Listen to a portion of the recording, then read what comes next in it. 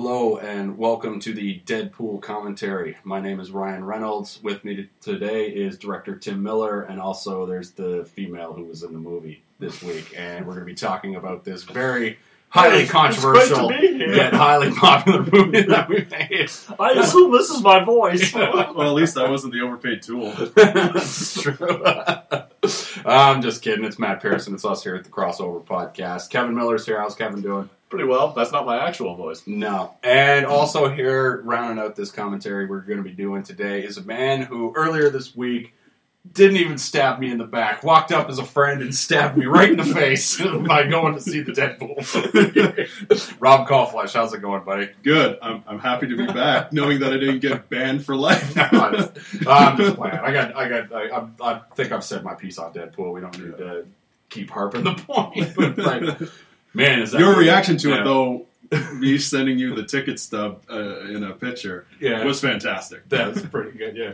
Just Ralph going, no. It's so good.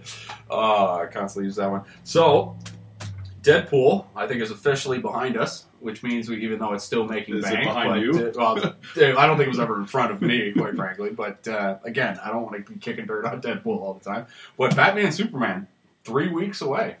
Oh, is it that soon? Yeah, 25th, I think, and this is the 5th, so 20 days? 6th.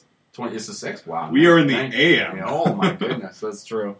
That's a good point. This is the first ever morning podcast that we are recording in the brief history of the crossover. So. It might be the first sober podcast. Yeah, I can't think of the sports side. But. Yeah, there's no liquor. No, I think we recorded, the very first one we recorded, which was The Good, the Bad, the Mad, I think was like Tuesday or Sunday afternoon at like 2 o'clock, because we didn't know how long it was going to be, so we wanted to give us a big window because I had no concept for how long we were going to be recording for. And then everything else after that has been pretty much in the darkness. We're very much like Batman. We work in the darkness on the Crossover Podcast. Nothing in the sunlight. So some people have seen the... What would you say... Let's start with Rob. What would you say your excitement level is for Batman versus Superman a mere 3 weeks away from its release? My excitement level... let's just stick with the good. Would you call it an excitement level? The good, the bad, and the mad. Yeah. Matt plus. Plus. So you're at about on a 7, maybe an 8 on a scale of 1 to 10. I would say maybe like more a along the soft lines of 7. Maybe like with blackjack, we've got a soft 12. And we're not sure what to do with it. yeah, maybe a soft 16. Yeah. No, a hard 16. Yeah. It's like dealer's showing a 7. Yeah. I got it. It's like, I don't like it, but I got to hit. What about you? How are you feeling? How am I feeling? I liken it at this point because we've got a lot of good press, a lot of bad press. Things keep kind of getting revealed or teased about the movie. At this point, I liken it to a Band-Aid where I just, for better or worse, want to rip it off. Like, can I just watch this movie, please, and decide whether I like it or not?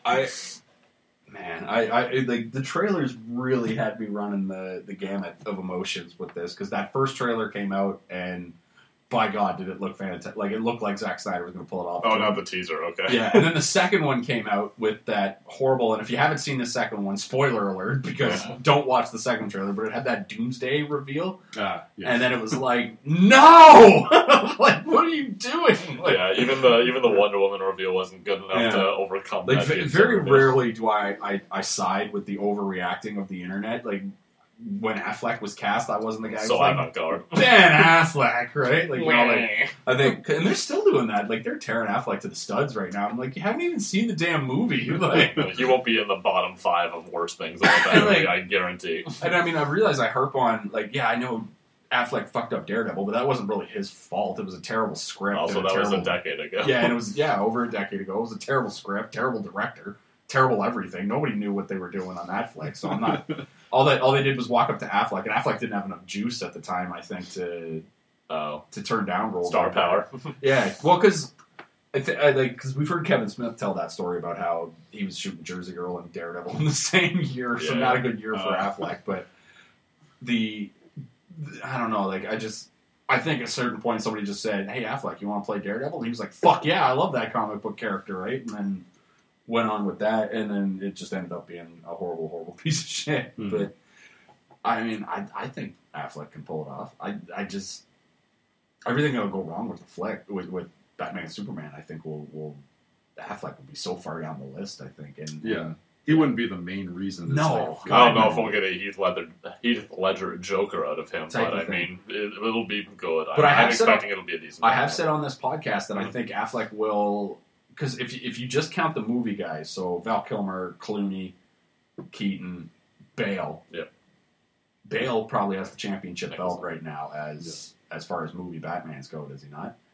I think I've gone on the record saying that I think Affleck is going to take that championship belt from Christian Bale as movie Batman. Now, Kevin Conroy is the all-time champion. He's the Undertaker at WrestleMania, even without the loss. Because I think he's got one loss now at WrestleMania, even though I haven't been watching wrestling recently. But he's the guy. They're playing his music. Yeah, I still say the voice. Yeah, I still wish that because they've got that robot voice for Affleck. Yeah. In the movie. Why couldn't that have just been like a digitized Kevin Conroy? Yeah, like why did they just put Kevin Conroy? That would have been amazing. Yeah. So when he puts on the mask, he talks as Kevin Conroy. Because then you could have had Kevin Conroy go, do you bleed? You will. Actually, I don't know that I could have survived Kevin Conroy speaking those lines, so maybe it's for the best. It's certainly too much pleasure overload. No, not that. It's just like, come on, Kevin Conroy, you're better than this. Well, there is that clip of him making, at like some Comic-Con, making fun of Christian Bale's Batman voice. Just like, hold on, my flag is still here, ladies and gentlemen. Let me plant my flag. Let me take it out and replant it. Just so there's maybe you didn't see this flag. Yeah. So we have had some people see the flick, like obviously, there's advanced reviews, writers and whatnot have seen it.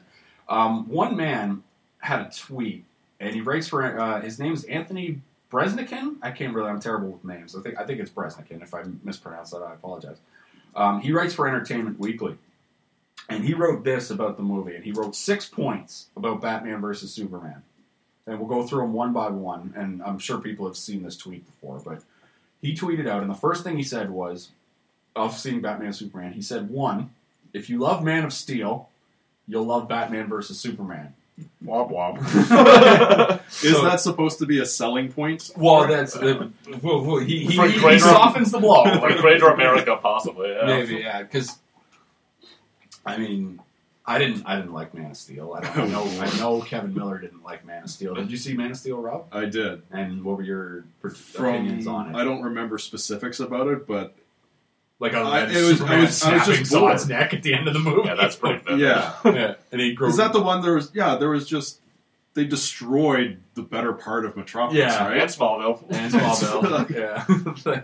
Yeah. I'm not a huge Superman fan, so like going in and my expectations weren't. Yeah, you were like, just entertain me, right? Yeah. But there was a lot of boring parts in that movie where I'm just like, I truly grew the hobo beard. Care. Yeah. He was the Hulk. He was the Lou Ferrigno Hulk from the old TV show. Bill Bixby. Yeah, the Bill Bixby. Thank you. Where he was walking around with a hobo beard and just going from town to town and wrecking stuff. Oh, give me my sidewalking music. And then there was no color, and it was just. Although the one thing I will give Man of Steel credit for was they had Lois Lane, Pulitzer Prize winning journalist Lois Lane, bright spots, figure out that the Clark Kent is Superman, like that right away. They saw through the glass. Yeah, they nipped that right in the bud because that was a total like the whole Lois Lane not being able to figure out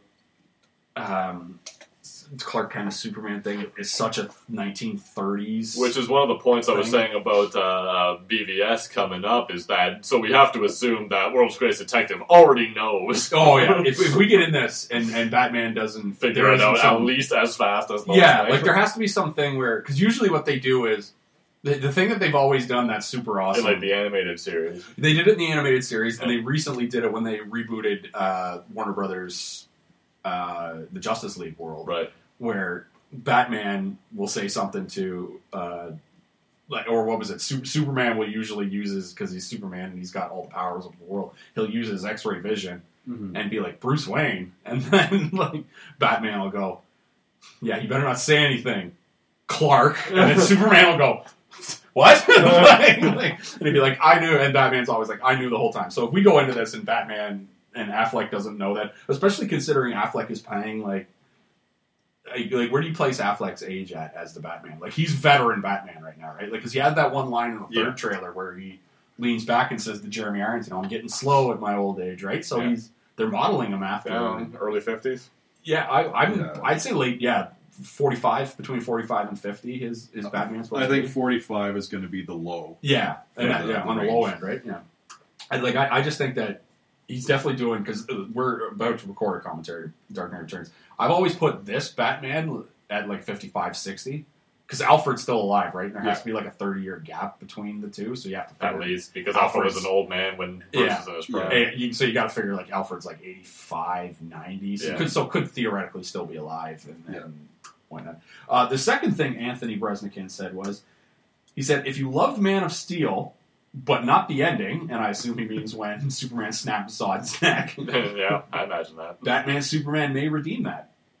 Redeem. That is an interesting word. That's an interesting statement. I'm unsnapping the neck. Snapping more necks. Like, Superman just goes full neck snapping. Well, I'm wondering, does that mean like someone's going to snap Superman? Batman. Imagine the fanboy outcry of Batman. I can't think of anything worse that they could do in this movie than if Batman snaps. I would lose my damn mind. What if Batman shot Superman in the face that might with be it. a Krypton gun. Yeah, that might be it. Or a Kryptonite gun. Kryptonite gun of some sort. Batman and like willingly picked up a gun, like was like, oh my god, I have to grab this gun real quick. Yeah. Oh, that'd be so bad. Third thing he wrote was, if you hated Man of Steel and the whole grim/dark thing, BVS is probably not for you. Which I could have called that. I mean, the problem is they haven't figured out, at least in the DCCU, which is a term coined by Miller and myself. They're calling it the DECU or something like that, and I don't know what the E stands for, entertainment or something, I guess. But I've just been like, no, we're going to continue with the DCCU on this. It's like DC Extended Cinematic Universe or something. Or I guess. I don't know. Either way, not good. The Deku Tree. Not good, Bob.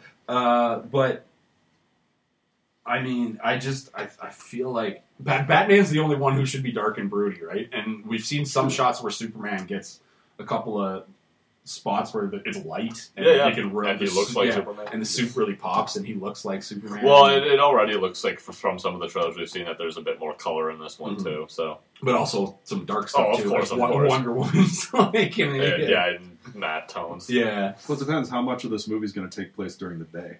I imagine not much. That's another thing, right? Is because most of Man of Steel took place in the light of day, right? And it was still sepia tone. Well, it was desaturated. Yeah. All of it. It might as well have been in black and white. Exactly. It wasn't very good. But like, since Batman is going to be in this and we're fighting at night, then it's okay to have darker stuff. Yeah, but I mean, even in like the night scenes, you've got like some nice splashes of orange and yellow and stuff like that. There's actual color in there. The thing that I don't get though is the thing that everybody hated about, or one of the main things everybody hated about Man of Steel was the massive amounts of destruction. And every shot you see of Batman and Superman fighting, it's always like everything's blown up in the background behind them. Like, so it doesn't seem like Zack Snyder is going to stop the theme of like. Well, the one because they show Superman like lasering the side of a building and stuff like that with his eyeballs as Batman grapples away and stuff like that, right? The one bit that I'm thinking of from the trailer is when he comes barreling in the Batmobile, taking out either like going through a building or just barreling through traffic, having things fly up to the side, up and whatnot. Yeah, and then crashes in and then gets out and then he's looking up at Superman or something. It's not quite as bad as Michael Keaton sticking dynamite in a dude's pants and then pushing him into the sewer and watching him die, but it's pretty close. Pretty close. Fourth thing he said was Wonder Woman is fearsome, which. Good. Yes. You know what? Awesome. Fingers crossed that Wonder Woman, I think, comes off as one of the better parts of this movie. I think that overall, this movie is going to be bloated as heck. Yeah. But as long as we get a good Wonder Woman out of it, I mean, that will be at least something I can cling to. I'm skeptical to see how much Wonder Woman we're going to see. Yeah. It's so bloated. Like, we might only get like 12 minutes of her on screen. I'm still holding to the idea that the whole bit where Wonder Woman comes down and then they have their exchange of I thought she was with you and all that, and then you see that one shot of the three of them. Yeah, the big three. On. Oh, that was good. nobody has convinced me that that's not the end of the movie or near like the last 10 minutes. Those are the two shots that I think in the trailers that I was 5 years old when like I went back to a kid, and that was one when it showed when Wonder Woman lowers the shield, and then Batman and Superman are just standing beside her, and like the big three, they get the big hero shot, and I was like, oh, all right, like I'm like they got that shot right, and the other one they got right was in the first trailer, the Comic-Con trailer, when Superman rips off the hood of the Batmobile and throws it down, and then Batman, you get the wide shot, and Batman just stands up, and like there's smoke, and he just looks at Superman. I was like, oh, you know, doesn't like, flinch. Yeah, and scuff my ride. He's like, you broke my ring. You gonna pay for that? Yeah. Let's exchange. Oh wait, you don't have any money, Clark. Right? Like, that's if that was the line. That's how he feels. You're gonna pay for that, Clark. Yeah. I found out your real identity, but we exchanged insurance information. Oh man. The fifth thing he said was, there's a moment between Batman and Superman that'll make even the most cynical eye tear up. Now, as the most cynical bastard on planet Earth, challenge accepted, good sir. Tear up, wow. Yeah. Okay. That's between Zack Snyder, Superman, and Batman. And Ben Affleck's Batman. That's a bold fucking claim. Maybe they're going to sit down, hash it out, and watch up. Possibly, yeah. So now you end up watching. Maybe they throw some picture literally into the movie. The sixth thing he said was fans will have a lot to discuss and fight over, which... Yeah. Of course would happen anyway. In a Batman Superman movie, you don't say. Yeah, but I mean, like... Pick any comic book movie, there's going to be discussions or arguments about everything. Absolutely, yeah. Deadpool. Well, sure, but I mean, it's the premise of the movie. Take the two most beloved comic characters possibly ever and put them against each other. Of course, there's going to be people arguing in the same way. Who would you say is top 3 all time across both superheroes? Yeah, I would say Spider-Man, Batman, and probably Superman. Yeah, I think I agree. And then Wolverine short after. I was going to say because Wolverine, the movies, I think have done Wolverine a complete disservice. Like, I agree with that, but people still love Wolverine. Yeah, I still love him too, but I think in the public eye, he's lost favor because... Oh, for the layman? Because, the Wolverine and X-Men Origins were so shitty, man. Like, those were terrible movies. Like, I mean, I kind of like the sequence on the train in the Wolverine movie. I heard that there were some parts of the Wolverine that were good. Yeah, when they were at the funeral and the assassins attacked them, and then Wolverine's chasing them across rooftops and onto a train. Yeah. That's a great sequence. But after that sequence is over, you can turn the Wolverine off. Like, you don't Assassin's Creed. Yeah, you don't need. Yeah, it's kind of what it was. Yeah, with like ninjas and stuff, and you're like, yes, this is. That's what I signed up for. And then you waited all movie to see the Silver Surfer. Goddamn, that was more disappointing than Contact when you waited to see the end to see the aliens and it was her goddamn father. And it's just like, what? I'm like, show me the damn aliens! So bad. Well, as is tradition on the Crossover Podcast, before we get a movie, we usually do a big commentary lead-in for it. We did it with Jessica Jones. We'll probably do it with the Daredevil thing that season 2 that's coming out later. Or at least we'll try to. Man, this is a busy month. We watched before that, like Elektra. I was thinking either we watch the Elektra, maybe we'll put a poll up because Elektra is coming. So maybe we slog through the Elektra movie, or I was thinking we could watch the 2 episodes of. Like, I learned about Daredevil the first time. I learned about Daredevil when I was like 7 years old. From like Spider-Man. The animated Spider-Man. He showed up for 2. He showed up for 2 episodes, and honestly, that's outside of Frank Miller. I think it might be the most badass Daredevil has ever looked. In that, yeah, he just looked so awesome in that in that animated series. I guess the cartoon or not cartoon the. Netflix series was damn good as well. So, but for the longest time, honestly, it was like Frank Miller's Daredevil stuff, and then that. But we're doing a commentary track today, and what we will be doing is Warner Brothers premiere in the DC Animated's Dark Knight Returns Part 2, not Part 1. If you haven't seen Part 1, go ahead and watch Part 1, and then come back. Pause the podcast for an hour and a half. Yeah, and then come back and watch this one along with us. Although if you turn this on, I assume you've seen it, and if you haven't, shame on you because this is they based this off of Frank Miller's Bible, and they did it some justice. Now, can you guys guess why I chose this one for like? It it's thematically identical. I think it's because we already talked about Crime Alley. Yeah. So we didn't need to go there. That's true. Plus Batman and Superman fight in this one. That's true. Oh, that's why. Now I get it. So line up your Netflix, your DVD, your streamings, your whatever, and I've got it set at absolute 0, and I am hitting play on The Dark Knight Returns Part 2 right now. There we go. Hey, it worked. Warner Brothers premiere logo is up. And here we go. DC Comics is up, and you can hear right now they're bringing us up to speed on what happened in Part 1.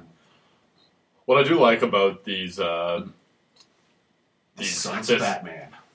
What I do like is that a lot of the sort of narrative that you get is from the perspective of the news stations. And we discussed this before I had seen it when we did our when we did our Crime Alley series. And they basically flash back to Crime Alley during like a newscast that Bruce Wayne is watching, and it's a pervasive theme during both of these parts, and I like it a lot. And it's straight out of, because that was how Frank Miller told. That's supposed to be Lana Lang, by the way, who has let herself go. That's a big thing Frank Miller did in this, because there's a couple characters who have. It's just, you get older, you get fatter. Age isn't kind to everybody. No, it's not. I mean. It's bad, because there's a couple other characters who happens to, zooming back in on Michael Emerson, who I believe is from Lost, wasn't he? I think he was one of the guys on Lost, he thought I did. Possibly. I thought he was fantastic. This is really, I think, one of the first ones they did. There's Michael McKean of Spinal Tap fame playing Dr. Roper, who in the comic books always wore a Superman shirt underneath his jacket, so I don't know why. He's that in Part 1. Did he had Superman? Yeah, every time he was on, like on the news shows and all that, he always had some comic T-shirt. Yeah, if you read the comic, he always has the Superman logo underneath, and Superman has the Superman logo on. So I don't know why they chose there. Had to be some reason, but the Joker just straight up plays this dude too. Oh God, yes. And this also, keep in mind, this is like. When you're sitting here watching this and you're like, Dr. Roper, what the hell are you doing believing anything the Joker says ever? Keep in mind, this was originally written in like 1986. So I think The Killing Joke had just kind of come out.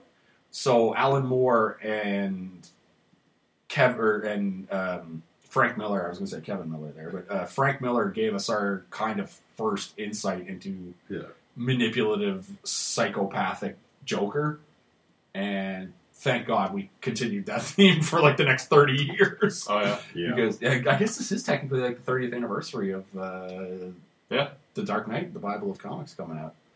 These are some pretty good shots they got of Batman beating up the mutant. Yeah, I guess someone had a camera phone. I guess someone had a camera phone or something. But sure, it's the 80s. Everyone's got a camera phone. That's true, yeah.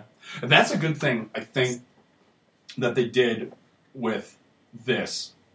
And again, it's a good time because we're zooming in on the White House, and you will see Reagan as president here. Yeah. They didn't update it for the time, and I'm really glad that they did that because I don't think that it fits. Like this doesn't translate. It's very, because it's Cold War and because it's got these warring superpowers. It has a very Watchmen vibe to it. Yes, and it came out the same year, I believe. Yeah, Watchmen. 86. Yeah, Watchmen. 86 was probably the greatest year in the history of comic books because the Bible of comics came out. The Dark Knight Returns. Watchmen, I think, came out. I think The Killing Joke came out. And basically, Frank Miller and Alan Moore put on a display in 1986 that it could never... It was basically like Bird Magic, where it was just like, these are the two greats, and we'll never have a rivalry like this ever again. We were going to raise the bar so high. Yeah, because like Alan Moore also did... He did Watchmen, and I think he did some good Swamp Thing stuff, and I think maybe The Killing Joke, and maybe or The Man Who Has Everything, the Superman story. I think he did that year. And then Frank Miller had both of the really good Daredevils that he did. He wrote the Bible for Daredevil, which was Born Again, and the Bible of comic books, Dark Knight Returns. So it was just like one of the all-time like ass kickings in comics for 1 year in 1986. I do like that part of the mutants have broken off from the Duke Nukem gang here. Yeah, Robin. This is Rob and Don, right? From the mutants. Yeah. And the one guy wore the shirt that my name is Rob and my name is Don. And then the one thing that never really translated was like Frank Miller's made up slang that he had in the comics for like, whether they say like slice and dice and like Batman don't shiv and stuff. And it was always very. And here's Bruno, who I just. We get Russian boobs. Well, I always thought he was German. Russian. Oh, sorry. German boobs with the... sorry. Yes, the swastika leads to... the Nazi swastikas, right? The color scheme, though, led me to Russian. And it's really implied that the Joker is actually fucking Bruno in the comic books and stuff like that. Like, she's the Joker's girlfriend. Which is weird, because the Joker's been in a catatonic stupor for, like, 30 years, or, like, the 10-year period that there was no... I remember reading this sequence in the comic book, and just the way it was drawn, I was like, what the fuck is happening? The first time I read it, because it's like... I don't know that. Yeah. Because, like, this happens, where it was, like, this old lady was complaining about the... cost of liquor. Yeah, the cost of liquor. And then all of a sudden starts beating the crap out of everybody, and I was like, what? And then it took me a second to realize, oh wait, that's Batman in a disguise. Yeah. Fuck, Batman's good. Knew exactly where to throw it so that gun would never work. God, I wish I was Batman. It really comes down to that. Dreams. Yeah, maybe one day. Batman's a scientist. And a detective. I love this. He just lives on. And this guy is like... Peter Weller, RoboCop, and that's that line straight out of the thing when he says... And that was the first time we've heard Batman talk now in Part 2. Yeah. And it was my first thought in Part 1. Once I heard Batman talk or Bruce Wayne talk, it's like, it's not the voice I want. Yeah, it's not Conroy, but, I mean... it's a good... Peter Weller was... I think still a great job. Yeah. But it's just like, it wasn't Conroy. I think this is one of the first ones where they deviated from that the Batman animated world set of voices where it was, we were used to Mark Hamill, Kevin Conroy. I'm not so sure, actually. Because year 1 was before this, right?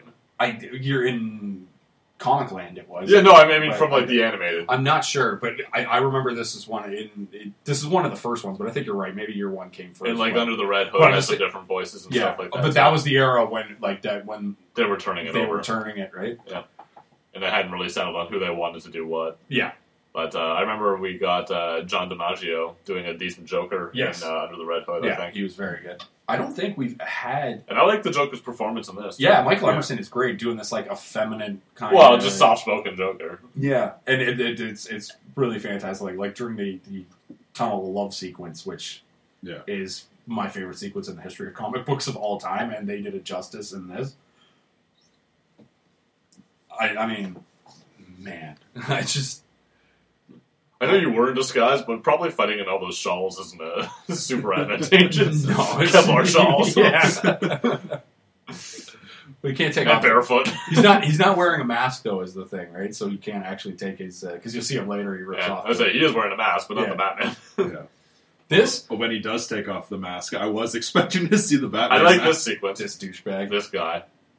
In the actual show, he doesn't slip on a bottle. He actually pushes these people because we follow that guy. That guy pops up randomly like 3 or 4 times throughout this part. Yeah. Well, no, not just the part, but throughout the actual comic, and he's always this asshole. Like now, this Superman. That probably would not have done that. He wouldn't have done that. It's that bit from Hancock. Yeah. Why didn't you just lift the car? Yeah, exactly. That's exactly what it is. It's like, how many people did Superman just give whiplash or possibly, like people would have went flying into each other and cracked ribs and stuff like that when he could have easily just picked up the blind guy and moved him. Not only that, but Superman's supposed to be... Oh, God, I love this shot right here, though. Superman's supposed to be incognitus at this point. Like, we're not supposed to be aware of if he exists, and he basically just proved to the world that he does. Yeah. They're like, oh no, it's him. Yeah. Oh, it's so good. Just look at this. He doesn't even move. I love you, Superman. Yeah. Bring in the comedy stuff as she's just shooting. It'd be funny to see him just let out this long, drawn out sigh, like, Why do they try? And there's Frank Miller's Batman with no qualms punching a defenseless woman in the chin. This is a weird Frank Miller thing where he's... Although, I guess the Nautica pasties alone warrants a punch in the face, I guess, right? Ariel Winter I thought was really good as... She's from... Modern, yeah. So he rips the mask off, and he does. Yeah, she's from Modern Family. She plays the youngest daughter on Modern Family. Yeah, the Carrie Kelly. Corto Maltese. Yeah, that's the name I recognize. They name dropped Corto Maltese, and I never realized it in the 1989 Batman. Oh yeah, yeah. In Tim Miller's chief. My lord, I'm terrible with names. Everybody's a Miller. Today. Everybody's a Miller, and in fact, Tim. Hey, it's me. I'm the shitty director of Deadpool. Yeah. Tim Burton's Batman, because he says something like they name drop Corto Maltese, because I guess... do you remember what scene? Well, it was Kim Basinger's character, because Kim Basinger's character was like a quote-unquote photojournalist, right? And supposedly she covered the war in Corto Maltese, so when they're going through like her portfolio, it shows what's going on, and there was like Time Magazine, Corto Maltese, War in Corto Maltese. Okay. See, I've been going back a bit, but the first time I ever heard Corto Maltese was in like season 3 of Arrow.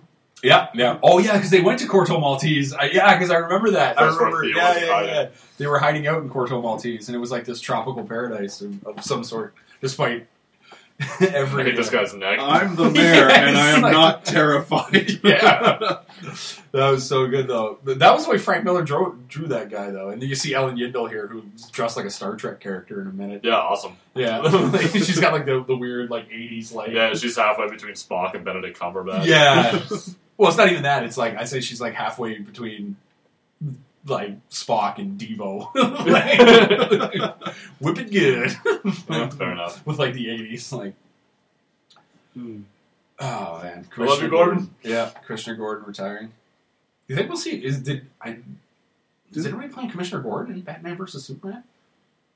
I mean, that's been announced. Well, I've never looked at the IMDb. If they're keeping it in a similar world, he might be retired. Isn't he like 70 in this? Yeah, which is like always, well past. Yeah, he's retiring. Yeah, I've always assume he's in his mid 60s or something. Exactly. I've always assumed that he's 70-ish. Yeah, because he was an adult when Bruce was. Yeah, exactly. Because when Bruce comes back in his prime and he's 30. You always assume that Gordon's like in his late 40s at least. Late 40s, least. Early 50s type of thing. He's a vet, right? Like he was never, because he was always like whenever they write Batman Year One, he's always like Lieutenant Gordon, right? So he has to have been on the force long enough to be up there, but to also because be close. Yeah, they did the Year One, and he was voiced by Bryan Cranston. It was amazing. Yeah, Cranston was amazing in that one.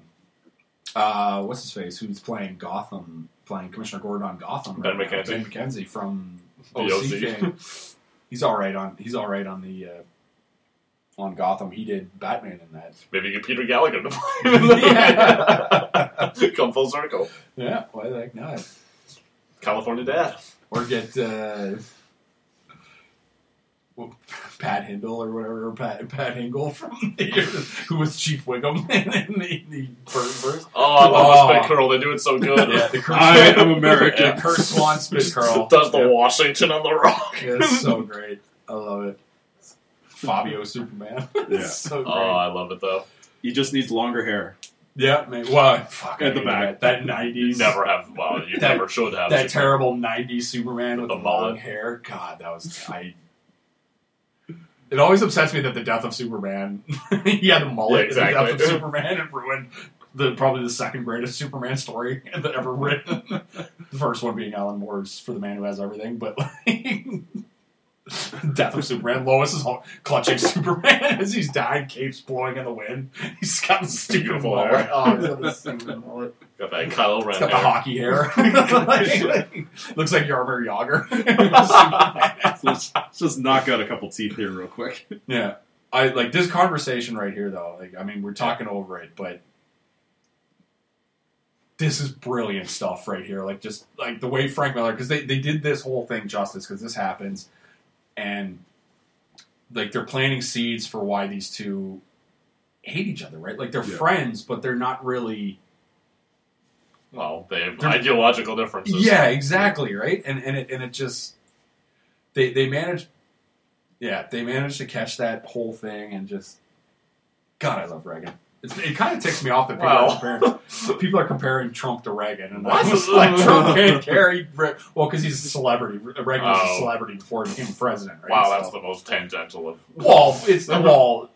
They would be the first two, right? Like if Trump was a quote unquote celebrity before he was president, assuming he becomes president. Which do we want to get political? No, I don't want to get political, but like. I mean, there it is. Let's keep our politics in. Yeah, that's true. I mean, we're up here in Canada. I just want to make sure everything's okay down there in the States. That's all. Look at Superman, my man. Yeah, just taking out tanks. They never really animated the war in Corto Maltese, so they kind of added a little bit there in the for this. And this is David Endicrin was it's a hell of a name. David Endicrin was in the book, and in the book he was obviously supposed to be a David Letterman parody because he had the gap tooth in the book, but they took away the gap tooth in this. And Conan O'Brien is obviously voicing David Endicrin, which I thought was a nice touch. Joker never met this guy. This is told a little bit out of story to make it a little bit more cinematic because this conversation happens because Dark Knight Returns I think is like 4 books long. It's like book 1, 2, 3, and 4. And Joker has the conversation with this guy sometime in book 1, I think. And then we don't see the Joker again until book 3-ish. So that they would have been something then that should have been part 1. But it doesn't fit in part 1 because in part 1 we don't see the Joker until the very end when he wakes up, right? There was a couple of other scenes where you just see like the top of his head. You see him sitting there. But But I didn't know it was the Joker. Mm-hmm. I suspected it was possibly the Joker, but at the same time, I also suspected it might have been, what is it? The other Robin, Jason Todd? But that's only because I'm not familiar with that. And at that same point, is that Jason Todd not the one that dies? Yeah, he's the one the Joker beats to death. And which it looked like they're going to reference in the Batman Superman movie because there's those shots of Ben Affleck looking at one of the Robin suits, and he looks at it and he's like pissed off, and it looks like something was spray painted in it. So maybe the Joker killed Jason Todd and then vandalized it. Yeah, vandalized the Robin suit. Similar to some scenes coming up. Because that's the thing that Batman always does, right? Is Batman in the comic books? That's what they're telling you. Know the Star Trek, like look at that. Could that be more Star Trek in 1980s? The upturned collar,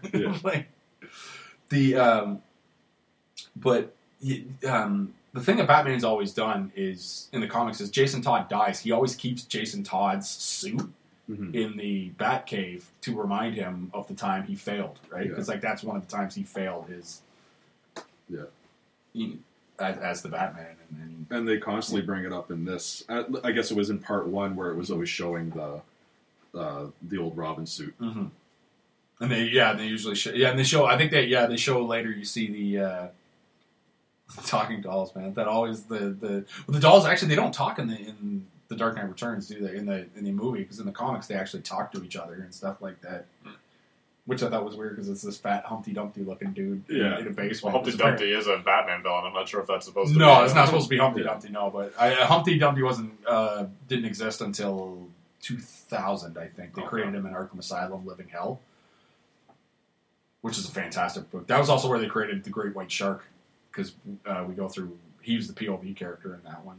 Because he was some Wall Street, like, Jordan Belfort guy who decided, he's like, I know how I'll get out of this, like, embezzlement charge. I'll plead insanity. And the judge is like, okay. Click, like gavel, and to Arkham you go. The guy gets there and he's like, basically like Joe. I've made a huge mistake. Oh, it's so good. Pick the wrong jurisdiction to plead insanity. Yeah. This sequence, like, just Batman beating the shit. Oh, God, fuck, beat ass, Batman. Like, look at this. Oh, God, I love it so much. They got Batman that right. is built like a fucking tank. He's like a wrestler in this, right? Yeah. He's like if The Undertaker was Batman. And that was just the way Frank Miller drew him, where he's like this huge, like, brute, but like the way they animated him moving, I was just like, yeah, that's how he would do. Where he moves like, yeah, he's like a wrestler, right? He just, oh god, yeah. Fuck, I love this. I'm trying not to like fall into the trap of just watching. Not talking right now, but just it's tough, man. With just watching Batman beat ass is just one of my favorite things to do. I know that the cops are after you, Batman, and everything, but do you really think they're your priority right now? Well, he's trying to get into the building, right? And he's got to go through the cops. Does he though? Well, theoretically, he could just. He probably could have found a better point to enter. You have to assume that he never. He doesn't know the plan of the buildings, but yeah, you got to take some liberties, right? Because like. Oh, I was wrong. I definitely thought he was wearing another. Like, maybe he did in the first one. He did in the first part. He definitely did. I swear he was wearing them. Maybe they took it out for this one because they knew we were going to see Superman later, and they didn't want to have the. I know it's the '80s, and Joker's bringing back the shoulder pads. Yeah, absolutely is. This bit right there, that shot right there of the Joker pulling back the curtain with his head up, frame right out of the comic. Like that was like probably one of my favorite. The pages. Yeah, absolutely torn from the headlines, if you will. Law and Order style, but I mean, they just took that and just like, oh god, look at Batman just whooping ass. Like I really like that. The scene with where they showed Affleck in the latest trailer where he beat those guys up in the dock. And it was like this, and it was like it was like in the first part when he's chasing the mutants and like reaching through the floor. Yeah. Oh god, it's so good. But like, that's Batman to me. Is him like sneaking around. Him sneaking around, and then thugs are like, in some Scooby-Doo. Where is he? Yeah. They're in some like Scooby-Doo ghost town, like abandoned warehouse. Yeah, and they're all like proud of themselves because they're all together and they've got guns and they progressively get more and more unhinged and desperate. And just like the video games, right? Where it's just like Arkham Asylum, like going back to that series because you played it, right? Oh yes, yeah. So. Oh yeah, of course, because I remember you're talking about the Arkham Knight.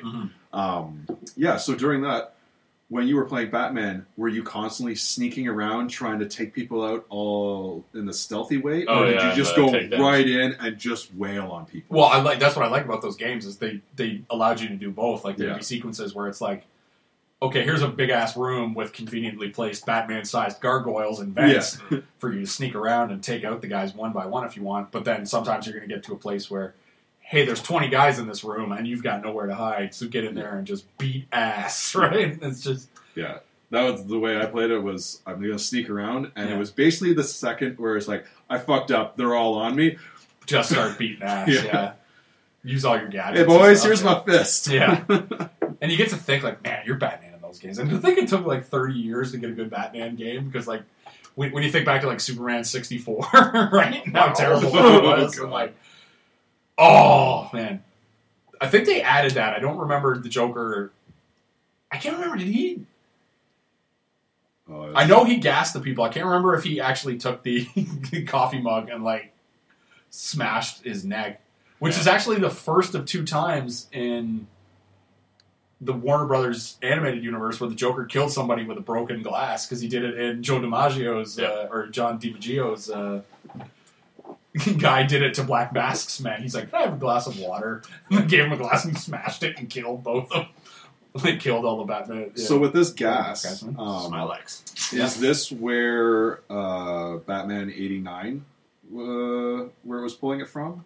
I assume so. Well, because I mean, the Joker, there was always the Killing Joke, and there's always the great Joker story called The Laughing Fish, where the Joker gave the fish the smile. But that's a good question. I don't know if this is one of the first instances of the Smilex gas. The Smilex gas, yeah, that's a good point. Well, they reference it in this like they've seen it before. Yeah. I can't remember, because Cesar Romero would always poison the water supply and stuff in the... Batman 66. In Batman 66, but I don't remember anybody getting poisoned and then having the rictus grin. It's basically like a nerve toxin, right? That's what you're inclined to believe. Mm-hmm. The X-poison gas, I gotta get Nick Cage on the case. It's kind of amusing that, Batman's going in there and wailing on the cops. Yeah. But he's not actively killing them. No. And they are shooting to kill. Yeah. Well, because that was the thing. Ellen Yindel took, like, Commissioner Gordon's... That was how Ellen Yindel became commissioner in this, was she promised to take down the Batman or something like that. And because Gordon obviously was like, Batman's awesome. Yeah. we enjoy his help very much. And then Ellen Yindel was like... Took a hard line against it. Yeah, took a hard stance against him. Yeah. Much like another comb-haired figure who's taking hard stances down south. All right. As I date this particular podcast. I was really expecting Batman to say, "You're not fired." Yeah. Tonight. Yeah, something like that. That's right. And he would say that in the comics, too. Like in books like 3 and 4, when Carrie Kelly really becomes his sidekick, he would constantly say, "Do it or you're fired," right? Yeah. And it's said like 3 or 4 times through this. Yeah, it was really good. Through this video. Oh, it was fantastic. And then here we have the actual war in Corvo Maltese. In Corvo Maltese, in the comics, all that really happened was you knew Superman was cleaning up, but you don't get a lot of action. Yeah. And a missile gets launched, and then we'll see later Superman has to stop the missile. And, Superman, what are you doing? But yeah, it certainly seems like Superman is killing. Superman, no! Yeah, it certainly seems like he's actually killing people. Right? I mean, he did just throw one plane into another. No, he's another just straight plane. up wrecking fools here. Yeah. Like, hey, aircraft carrier, I'm going to just break you in half. Yeah, when he breaks these aircraft carriers in half, like, everybody can swim and they're all fine. You assume. Yeah. But, like, he did throw one Nobody plane. was in the line of fire for that I-beam. But even if he did, at least Superman at this point has the excuse of, I'm in the middle of a war. There's casualties in a war. And if I'm Superman and I'm trying to minimize said casualties. Oh, well, he's definitely America's Superman in this one. Yeah, and it's not Kyle Escorts. Here we meet Selena Kyle, who is, because it's Frank Miller who wrote this, she's running a whorehouse. Yeah, I was waiting because I'm like a movie and a part and a half into this series, and I'm like, Frank Miller, good for you, sir. Yeah. No whores yet. Yeah. And then there it is. Catwoman in Frank Miller wrote Year One. In Year One, she's Catwoman's a prostitute. Yeah. So it was always... Well, yeah, I mean... I don't know. I love this effeminate Joker with the mind-controlled lipstick and other nonsense. And just when he walked in and was like, "Hi, Selena." That was just so... Like, that was a great line read by Michael Emerson. It was just so creepy and Joker-esque, and it was just... Like a Truman Capote-esque. Yeah. It was just, "Hi, Selena." Oh, God, I love it. This creepy Joker. And Selena Kyle, who has also let herself go a little bit. Sure. Yeah. Madam Selena, if you will. Yeah. Madam Kyle. Madam Kyle. Yeah. The showbiz madam, if you will. Kyle. Oh, man. I love that they kept the hair, like the crazy hair in the news. I can't remember, does the woman who has the shirt that says "all this and brains too" or something that? Like, classic Frank Miller. God. She's got that Marge Simpson hair. Yeah, she does. Kind of the inspiration for Marge Simpson, maybe. Probably not, but... Well, she merged in, although I guess they would have had, like... A few years. 1989, but they probably had... the shorts already. Yeah, some shorts and some other stuff. Yeah. This happened in the book as well, where they had the congressman... they didn't... set up, but I think that happened in book 2 because again they're switching stuff to tell it a little more cinematically, which I'm fine with. The one thing that they cut out, hey black guy, the one thing that they cut out, they got one. Got one. I was gonna say the one thing that they cut out from this completely is the Dark Knight Returns is told completely like through Batman's mind. And Superman's mind a little bit, too. So you get the voiceover. The narration. The narration of Batman saying, stuff. So you're inside Batman's mind the entire time. And they had to cut this out. Obviously, they had to make a decision to cut it out, right? And I think it helped it. Honestly, I'm not sure. Because I remember when I turned on part 1 for the first time. Because in part 1, it opens with, much like it did in the book, with Batman in the drag race, or like they're basically doing like Gotham's version of the Monte Carlo street race, right? And Batman saying stuff like, "She can go faster," and then and the car tells him like, "You can't go faster," and Batman like rips out the failsafe. Yeah, Bruce rips out the failsafe so he can go faster, and then as he's flipping in the air, he goes like, "This would be a bad death," or "This would be a good death." I can't remember, or something like that, but Oh, it was Batman in It was me! It was me the whole time! So I recognize that chin anywhere. Yeah. Oh, so good. God, last chords. The Crimson Chin. What was that from again? Fairly Odd Parents. That's right. Yeah. The best bit they ever did of that on that show was there was a one wish that he made that brought back the Crimson Chin from every era, and they had like the 90s one with like the mullet and everything. Really? Like the grunge one with guns and like the cable bullet straps across his chest. I'm like, fuck, that's great. And we get Wonder Woman. Yeah. Quote unquote sort Wonder of, Woman. yeah. Here. He dressed her up like Wonder Woman. That's just rude. I know. It's but like you buy it. Like the Joker would do that, man. He's an insane bastard. That's my fetish. Well, there was the line in yes, that's the thing, right? Catwoman and Wonder Woman. Yeah. Sold. Like, imagine if he, like, because he kisses her later, right? Imagine if he was like, just opens the car, reveals her, was like, yeah. Like, there's stalls there, though. Like those are definitely fuck stalls, right? Yeah. So, like, and they just have a curtain, right? So technically, if you went, there could easily be somebody else in the stall next to you. Not a lot of privacy. That I always thought was badass when they. This bit was really good where she can't get the harness right, and then he catches her, and the voiceover, probably one of the best voiceovers. When he catches her, he goes, "She doesn't make a sound," and then he when he catches her, he goes, good soldier," in the voiceover, and it was just like, yeah, woo, yeah, good, yeah. They actually put it in his voice, right? Like he thinks it where he goes like, she nearly dies, but she doesn't make a sound. Good soldier. This bit, and they changed this. And they do show the Joker giving away the cotton candy to the little Boy Scouts and whatnot in the comic book. And when Batman gets there later, you see them all laying on the ground. So the Joker killed like a dozen children. They took that out in this. I don't know. I guess maybe even a little too gruesome, too dark for the animated, maybe. But for the WB. But I mean, this is. You know, they do have like. Yeah, I know, but this is PG-13, right? You take a hard stance when you kill children. That's true. And I mean, it can be implied all you want. Because I was thinking that too. I'm like, why is he just giving these kids cotton candy? They never reference it again. And I'm like, oh, well, there's probably more here to that. They're not. Yeah, in the book, he definitely. Apparently, this guy had such great technology in his talking dolls that they're able to react to the other dolls dying. Like, why isn't this guy a millionaire? Why is he building bombs for the Joker? It's the Doc Ock theory, right? Where Doc Ock's like, I built these 4 mechanical arms that would revolutionize the construction industry and make me millions, yet I won't patent and sell them. Right? I'd say it's more like the Ant-Man thing. Yeah, I will go into...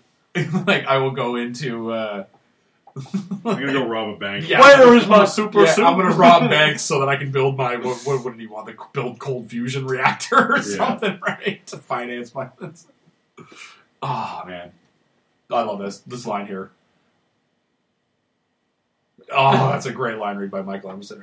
I believe he said "fucking" though in the. I goes, "Are you out of your fucking mind?" in the comic, if I remember correctly. I would, but like the Joker with the thing in his eye, yeah, the batarang in his eyeball. Yeah. Frank Miller, I think, was the first guy to be like to make it where they were like knives. No, but what do you call it? Ninja stars, shurikens, yeah, where they were like shurikens, right? And look at this though. The Joker just, and I love that he took the 2 out of his shoulder, but not out of his eye. Yeah. He's like kept the one in his eye. He's like, well, I already can't see. Yeah, that eye's gone. Yeah, wildly firing. He's getting a lot of bullets out of this gun, Joker. I thought about that as well. They do at least end it at some point, but it's got one hell of a magazine for a pistol. Well, there was that good bit in the first part where there's the noise on the floor above the thugs. Yeah. And they all fire up into it, and then when Batman appears below them, they're out. Yeah. This Funhouse Mirrors bit, I can't tell you how much they got this right. Just the Joker missing wildly in the mirrors. And then Batman busts through and just starts beating. Wailing on him. Oh, God.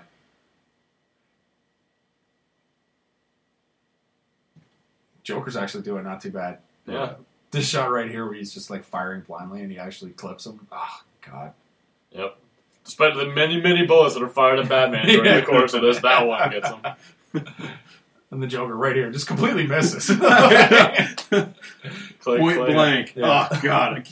Well, he ricocheted off the thing and he was just like, boy, that's unlucky. I guess I hit him. There was a bit that they took out where where Batman walks, like the Joker takes off and then the Batman starts slowly walking towards him and the kid goes, kick his ass, Batman! And then he goes, watch the language, son. Or something like that, because it was just a total, like...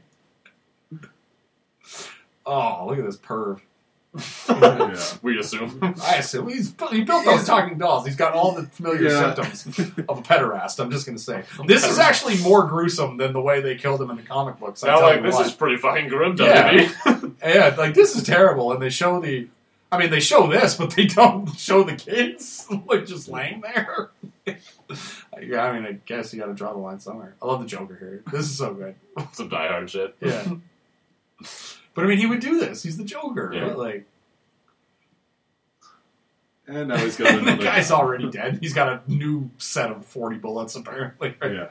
He's got a new gun, and he's got all the extra ammo for it. But, like this is... Like, look at this. Like, this is... You're dead. Oh, you're dead. Yeah. Watch him here, though. He shoots this guy, and then he kicks her. And then, like, oh, my God. Like, because, like, all this nonsense... Because, like, look at this. This is so randomly chaotic, right? Yeah, he knows how this ends. Yeah, it's totally the Joker, and just... He's like going, my bad, stuff like that. Like, whoops, sorry, excuse me. And, like, he doesn't kill some people, but does kill others, and it's just like... Because it absolutely justifies what Batman's about to do, right? Where he's just like... Where he's just like, this is the final straw, right? He's like this, because he says later, he goes, no more, right? And it's just...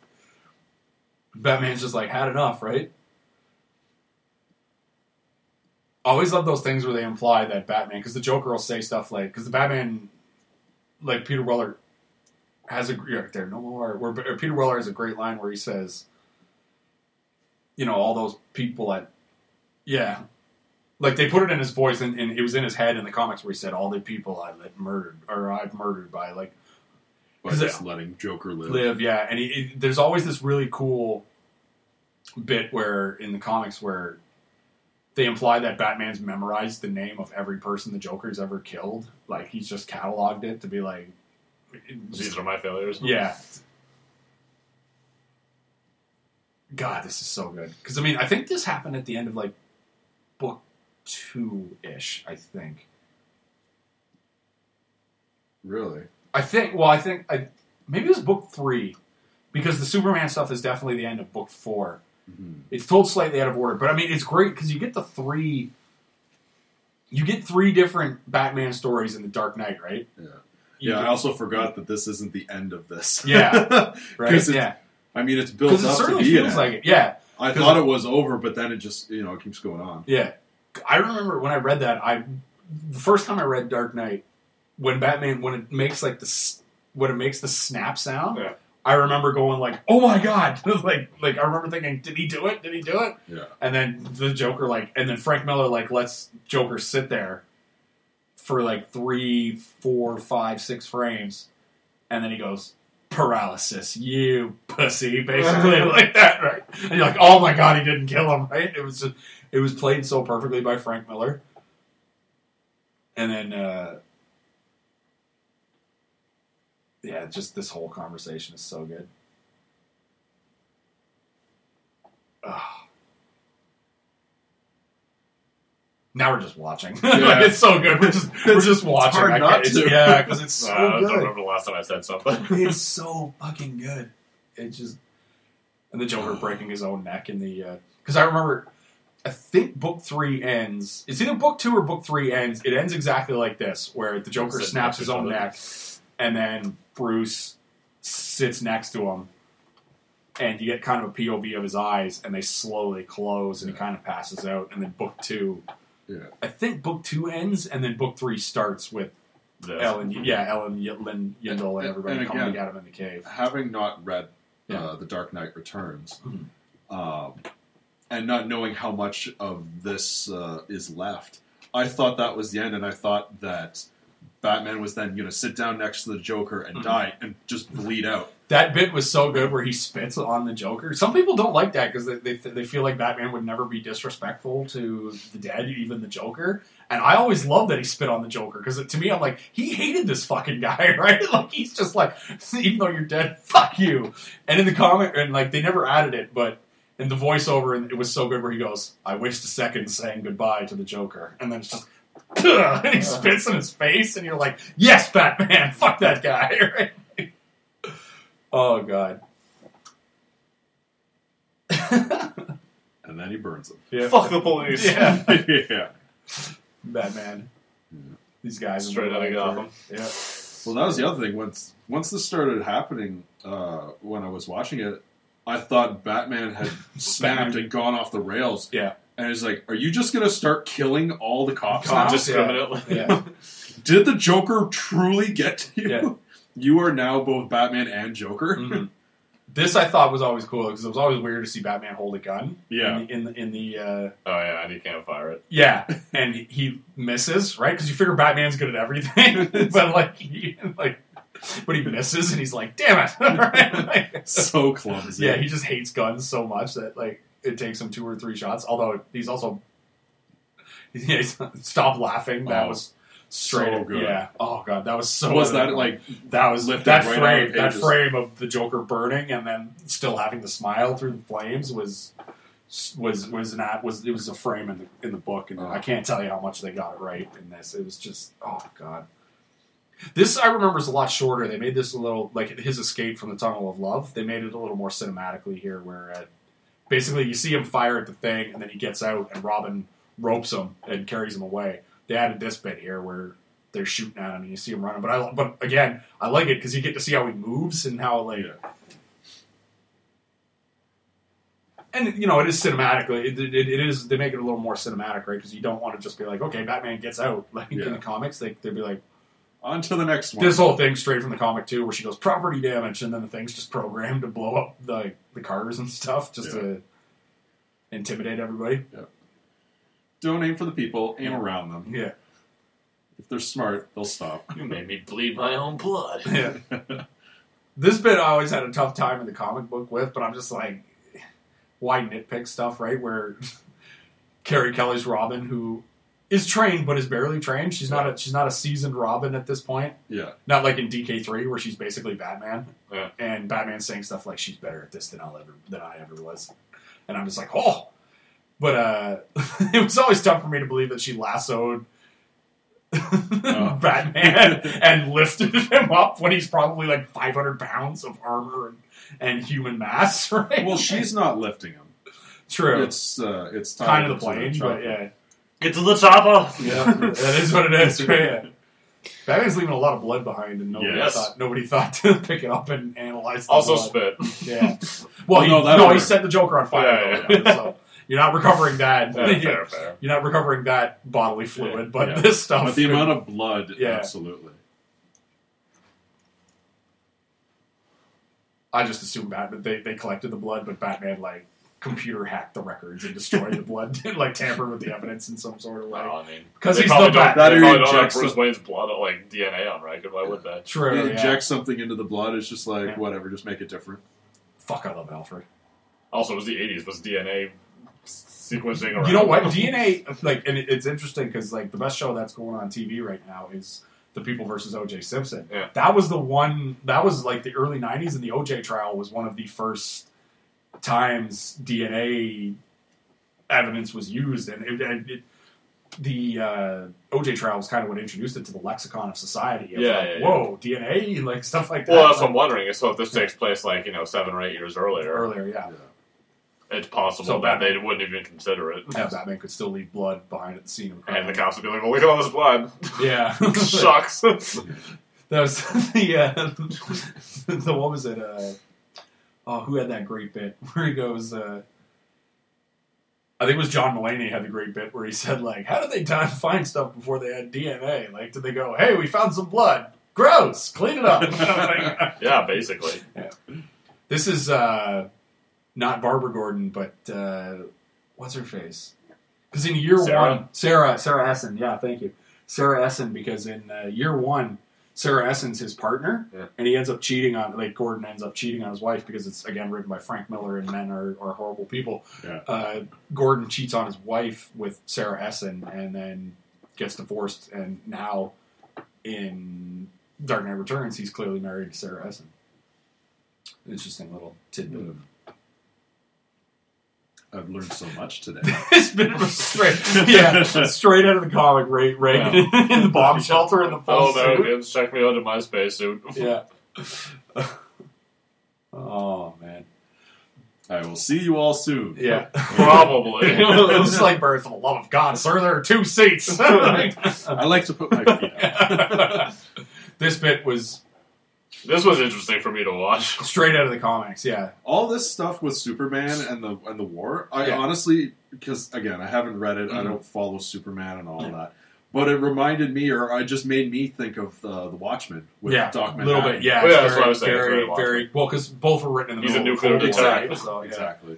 But it's something like there, it's just like, oh, there's a nuclear warhead coming. It's like, all right, I'm going to just put you off into the sun. I mean, Doc Manhattan could just unexist it. Yeah, that's true, right? Yeah, Soup's actually has to lift it up. Doc Manhattan can turn it into butterflies. Yeah. But, like, this all happened where Superman's got to stop the missile, and this is where missing the voiceover kind of sucked, because Superman had some great dialogue, internal dialogue, as he's trying to move the missile, where he says stuff like, he's like, if I'm weak, 20 million people die. I can't be weak. I have to be strong and stuff like that. And then he lifts it up into space and blows it up. And apparently Corto Maltese is like Puerto Rico because it's like right off the coast of Gotham, apparently. Yeah. Oh, it's right off the coast. I mean, it was high enough in the air. Yeah. But yeah, it's probably some sort of U.S. territory.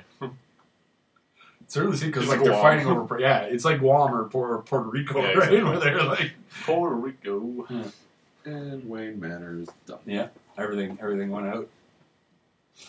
This suits don't go out like this. Yeah, this sequence was always crazy in the book, because this happened where you saw, like, because there's the one big shot that right there. Yeah. There's that shot of Superman and he's skinny all of a sudden, and you're like, why did that happen? Yeah. And then, like, this is him getting struck by lightning. I remember that happened in the comic, and like, I don't know, it's very much like a Led Zeppelin video. That sequence, it's heavy metal. Yeah, a little heavy metal. Yeah, I definitely went to heavy metal. Heavy metal didn't come out till '88 though. I don't think so. No. It feels like a product of the 70s. Or the 80s, yeah. The comic had been around, though. True. The movie, The movie may not. This bit, the magazine had I never got that fully in the comic. I never got this fully in the comic, so this actually helped explain it to me. Oh, yeah, no. Where he's absorbing the photosynthesis. Yeah. It was drawn weirdly. I got that. I thought that was genius. Oh, it was drawn weirdly. It's half photosynthesis, but also sunflowers can absorb a lot of nuclear radiation as well. And so for, like, nuclear disarmament, like, the sunflower's like the international logo for that. Yeah. Oh, yeah, it was brilliant. Yeah, I got that bit. But in the comic, it was weirdly drawn where, it's just the way they show where Superman puts his hand on the flower, and then everything kind of fades, like he's absorbing the sunlight for power and whatnot. So that actually helped explain that to me, because the way it was drawn in the comics, I just never got it. I'm sure other people did. Clearly other people did, because they got it. It's just, the way it was drawn, it confused me. But again, I'm not a bright individual, so it's a convenient landing place. Yeah, so when I saw that, I the wheels in my head finally turned, and I was like, oh, that's fucking brilliant. And then I got what I misunderstood in the comic book for like a decade. It took me watching this in like 2007 or something. This is my Bruce Wayne, where he loses half his blood and is passed out, but as soon as he wakes up, he knows exactly what's going on. Yeah. From very few clues. Yeah, he's just figured it out, right? This movie came out the same year as Dark Knight Rises. Dark Knight Returns Part 2. Yeah. Did it really? So, would you say that Dark Knight Rises was the second best Batman movie to come out in 2011, I think it was? I mean, yeah. Because I think I would. I think I would put this above. I like Dark Knight Rises with all of its insane plot holes and whatnot. I still love Dark Knight Rises, but... Do the line, Pierce, do the line. Where's the trigger? Yeah. Where's the trigger? Batman on a horse. Where is it? This was the first time. This is the first time they ever had Batman on a horse, which never occurred to me that it could be a thing. Yeah, man. And the second Dark it happened, Knight. I know, but this and it brings it full circle to Zorro too, right? Because Zorro was the movie he saw when his parents get killed in most iterations, definitely in this one. Yeah. And then Batman's on a horse, right, and just riding into the night to save the day.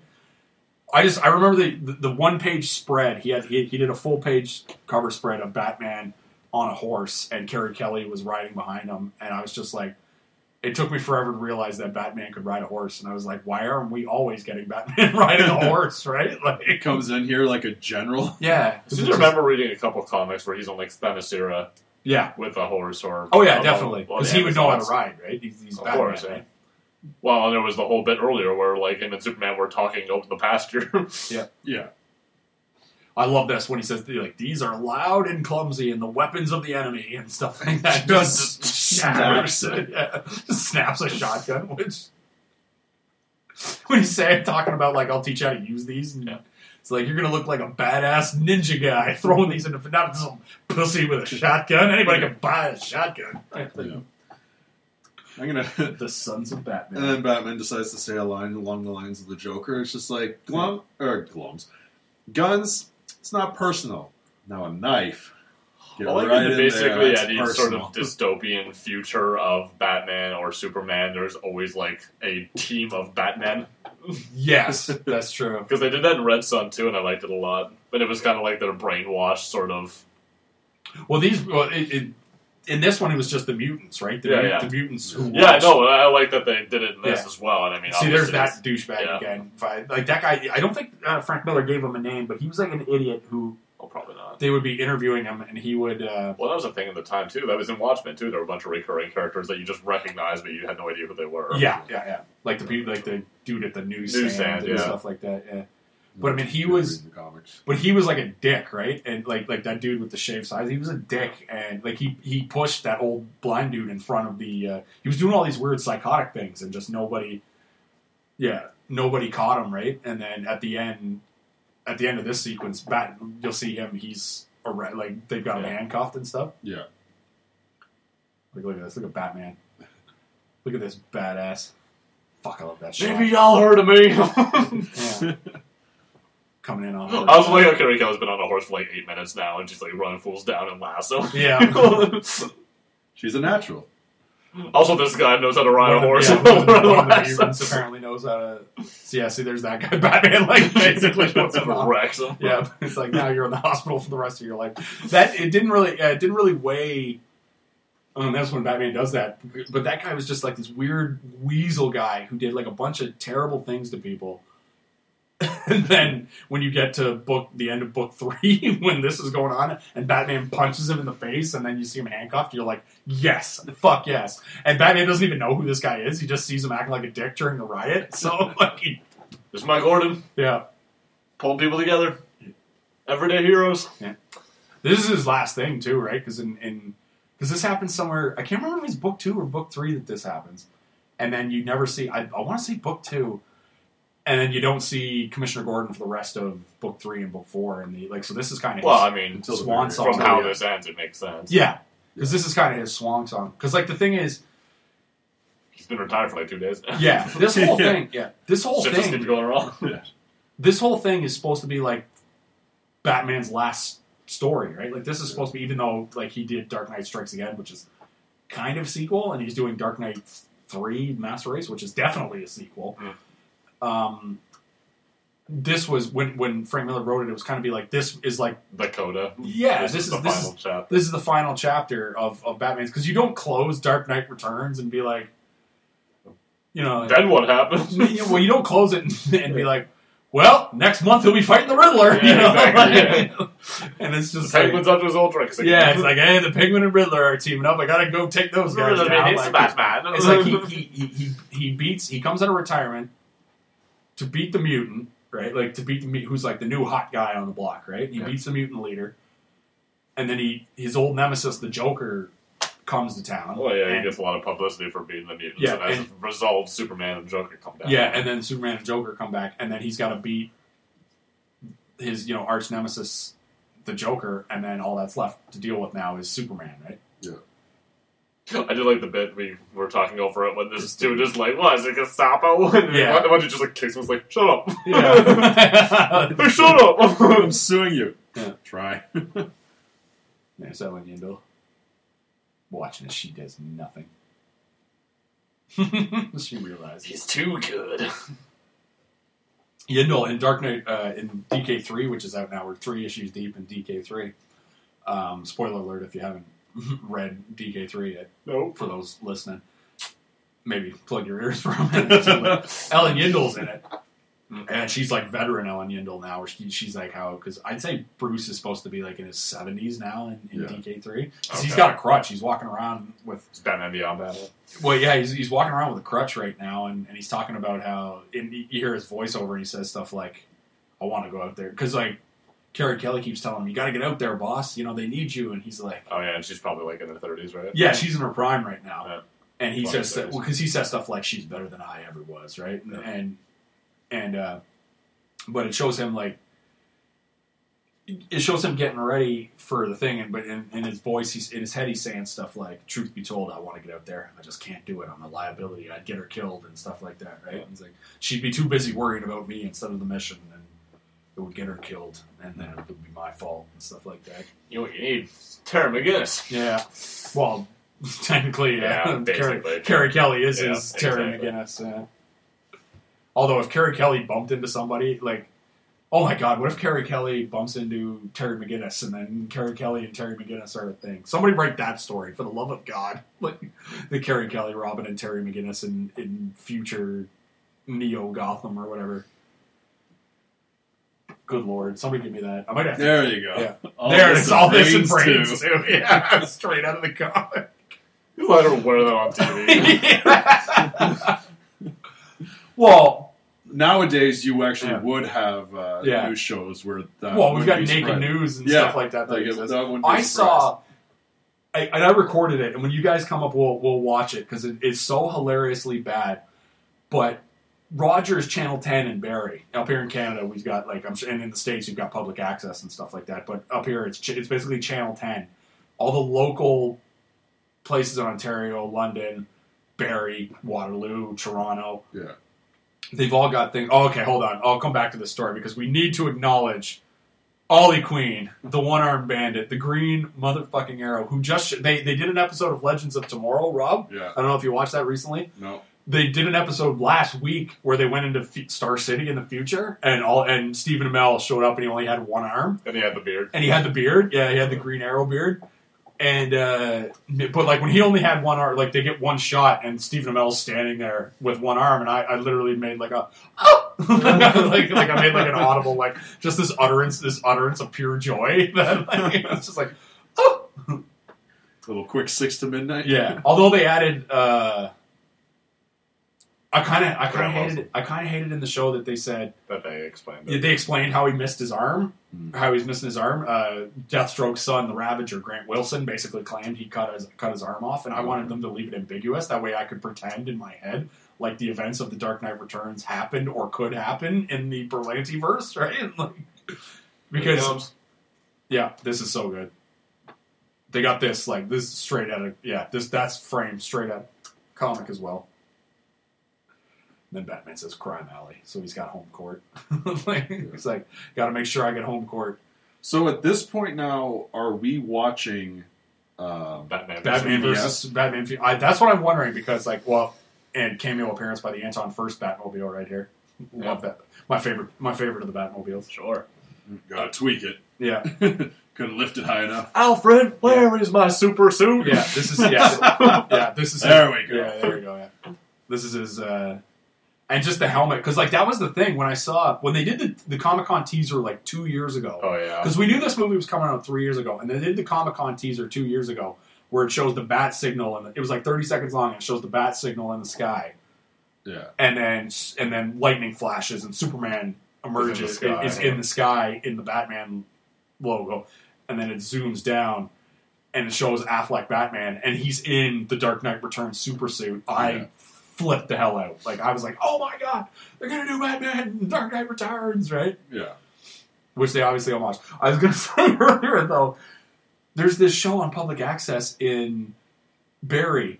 And it's called the Barry Fantasy Hockey League, and it's literally 3 dudes sitting in a circle of chairs, much like we are, except instead of talking about interesting stuff that people want to hear about, sports like this. No, because they're not even talking about sports. They're literally talking about their fantasy league. Oh. And here's the thing about fantasy sports. Nobody gives a fuck about your fantasy league. And like Rob and I are in a fantasy football league, and we only discuss that league amongst the people in it. We would never talk to you and be like, "Man, you know," because I don't care. Yeah, because you don't. Because even if I knew everything, it would have no impact on me. So you wouldn't care if Julio Jones had a bad week, and I was complaining about it to you, right? So these guys are literally sitting around talking about like they're in a semicircle of chairs talking about. They'll be like, Team Poland beat Team Higgins this week to move to 10-8. Got a big performance from Henrik Lundqvist, who had a shutout and 2 wins this week. And it's like, oh my god! Right? Like, so when you guys come up, we'll get drunk and watch it because you'll never believe that such a thing could exist. Because not only should you never talk about your fantasy league to people who are not in it, but to make a TV show out of it, like a weekly TV show. See, now if they wanted to talk about a fantasy league, and the fantasy league is, okay, we all have a team of superheroes and supervillains. Yeah. And, you know, they're waging battle against each other each week and is, you know, coming up with ridiculous fights and whatnot. But obviously, that's now entirely amongst those people to come up with the storylines of what happens. And it's just like, all right, other people will just maybe vote on it. It's like, who would win and giving just points. Something, right? Anything better than sitting around. That bit right there where she's inverted in the straight out of the comp. That's a panel in the comp. I do like how they explain that too as well. The slingshot at Superman. I've seen that panel. Yeah, I do like how Superman is weakened here, both because of like the nuclear winter and the nuke that he took earlier. Yeah, exactly. Like seemingly 20 minutes ago. Right? Yeah. Well, he's recovered, but not completely because there's no sun on Earth right now. This gun, the sonic gun, he used that or Chris Nolan used that in Dark Knight Rises. Like he shot like when he was in the tunnel when he made his first thing, and the sequence where the cops were like because his Batman retired for like 8 years, right? And then they had the sequence that was straight out of Dark Knight where there's like the veteran cop and the rookie cop, and he's like, "You're in for a show today, son," right? And I can't believe I can't believe people don't talk about that sequence enough in Dark Knight Rises for how cool it was with like these Alfred scenes. Yeah, oh god, this is heartbreaking. Yeah, absolutely. I mean, did not have a good feeling for Alfred after all this. And I think my wife actually cried during this sequence the first time I made her watch this. Yeah, Alfred's her beautiful favorite. cinnamon roll, too pure for this world. Yeah, is that you do me? Yeah. It was weird that there wasn't any kind of like, it's just because this bit is so good when he's looking at the photos there, and Alfred gets his one and only voiceover from the series, and he talks about telling Bruce this story about the purloined letter, and then Bruce goes like, he was punished, right? And then Alfred goes, yes, and he goes, and then he slept like a baby, right? Like when he found out the bad guy got punished. Yeah, like this sequence right here might be the best fight sequence in the history of anything animated ever. And if we get anything even close to this, like honestly, if it was me, I would have done this fight frame by frame just with Henry Cavill and Ben Affleck, and I love that bit where it's just like he gets this super punch and just punches Superman in his goddamn face. Yeah. Because that's the bit where, like, whenever Superman gets kryptonited and then Batman, and they're technically on, like, quote-unquote equal playing ground, and Batman's always just cracking the knuckles, like, you're in trouble now, buddy. Like, where's your super strength now? This bit's good, though. The actual tank that... Frank Miller was the first guy to have Batman actually in a tank, and then you get to have... You basically are Batman tank in Arkham Knight when you play the video game. It's like the game's like 90% tank. Like I haven't played that one yet. I mean, it was fun, but probably a little too much of the tank stuff. Like because the Batmobile is basically a tank, and you have to do all these. Just love this Batman. Just even punching Superman. Your boy's getting tooled right now, Miller. But it's just like... We got Pierce versus Miller here, right? No, come on, man. No, I wouldn't go that far, but... Pierce is the... Because I love Soups, too, but... Pierce is the third biggest Superman fan I know. Yeah, because when it comes down to these two, when it comes down to these two, for me, it's always going to be Batman. Yep, and that's why you're third. Which is weird though to me, because I like this bit, because like all this stuff is made up, right? Yeah. So good. Yeah, this right here though, the wrecking ball. Oh god, I came in like a wrecking ball. Like this is all made up. The fight wasn't this elaborate, but by God, is it good? It's beautiful. Right? Yeah, it's so good. And Soups like catches it, and fires it back at him, and then tubes. Yeah. God. Oh, why are we talking over this sequence? It's just so brilliant. Oh, there's going to be a podcast somewhere. because otherwise it will be 10 minutes. It would be, oh, right. We're not just watching a movie. Fuck, I love these two. And just how Soups can just go like, I can kill you if I ever, like, Henry Cavill's line of, I can kill you if I want to. Like, yeah. And now you've got the in the suit. Because this is very much like, you know when you and your brother, Rob, like I've seen you and your brother get drunk and then you end up getting into like kind of come on, you know, like that's what this is right now, right? Like where you're like you're still brothers, but like you've had one too many, and then it's just one's trying to calm the other one down. Yeah, exactly, and then that's like end it, or end the fight, right? Yeah, but I love this, like Ollie Queen. Kirk. Oh man, it's so good. The one-armed bandit. Hey, Ollie, how'd you get up there? Yeah. Well, the thing is, because you get Ollie's voiceover, right, during this sequence, because, like, this is good, too, but he's, like, running on the rooftop calling them, like, fascists and stuff like that, because he's Oliver Queen, and he's, like, the liberal hippie. But, like, he as he's running on the roof, he says, they tried to shut me down, and this is where he implies that the government, because I always assume that Superman took his arm off, right? Yeah. That's the heavy, that's the story I've told myself, is that the government said, you got to stop Ollie Queen, and Superman said, well, I don't have to kill him, but I can take his arm off, and he won't be able to shoot a bow anymore, right? Yeah. But Ollie, I love this bit. Boom! Just blows up Superman. Somehow didn't scar his face, but whatever. So when Ollie's running on the rooftop, he's saying stuff like, they tried to shut me down, but I've still been busy. And then it smash cuts to this thing where it was like, you know, government sub stopped. No one killed or something. So it's implied that Ollie Queen is still out in the world doing stuff, even though he's only got one arm. He's not as effective as he once was, but he's still making a difference. Yeah, he's still making a difference. Yeah, they had the bit earlier and we talked over it where they're like, you know, Diana went back to her people and Hal went to the stars. And they're like, what about Oliver? Mm-hmm. He goes, what about Oliver? It's like that. He says, like, I regretted doing that or something like that. He's like, I know he was torn to pieces. Yeah.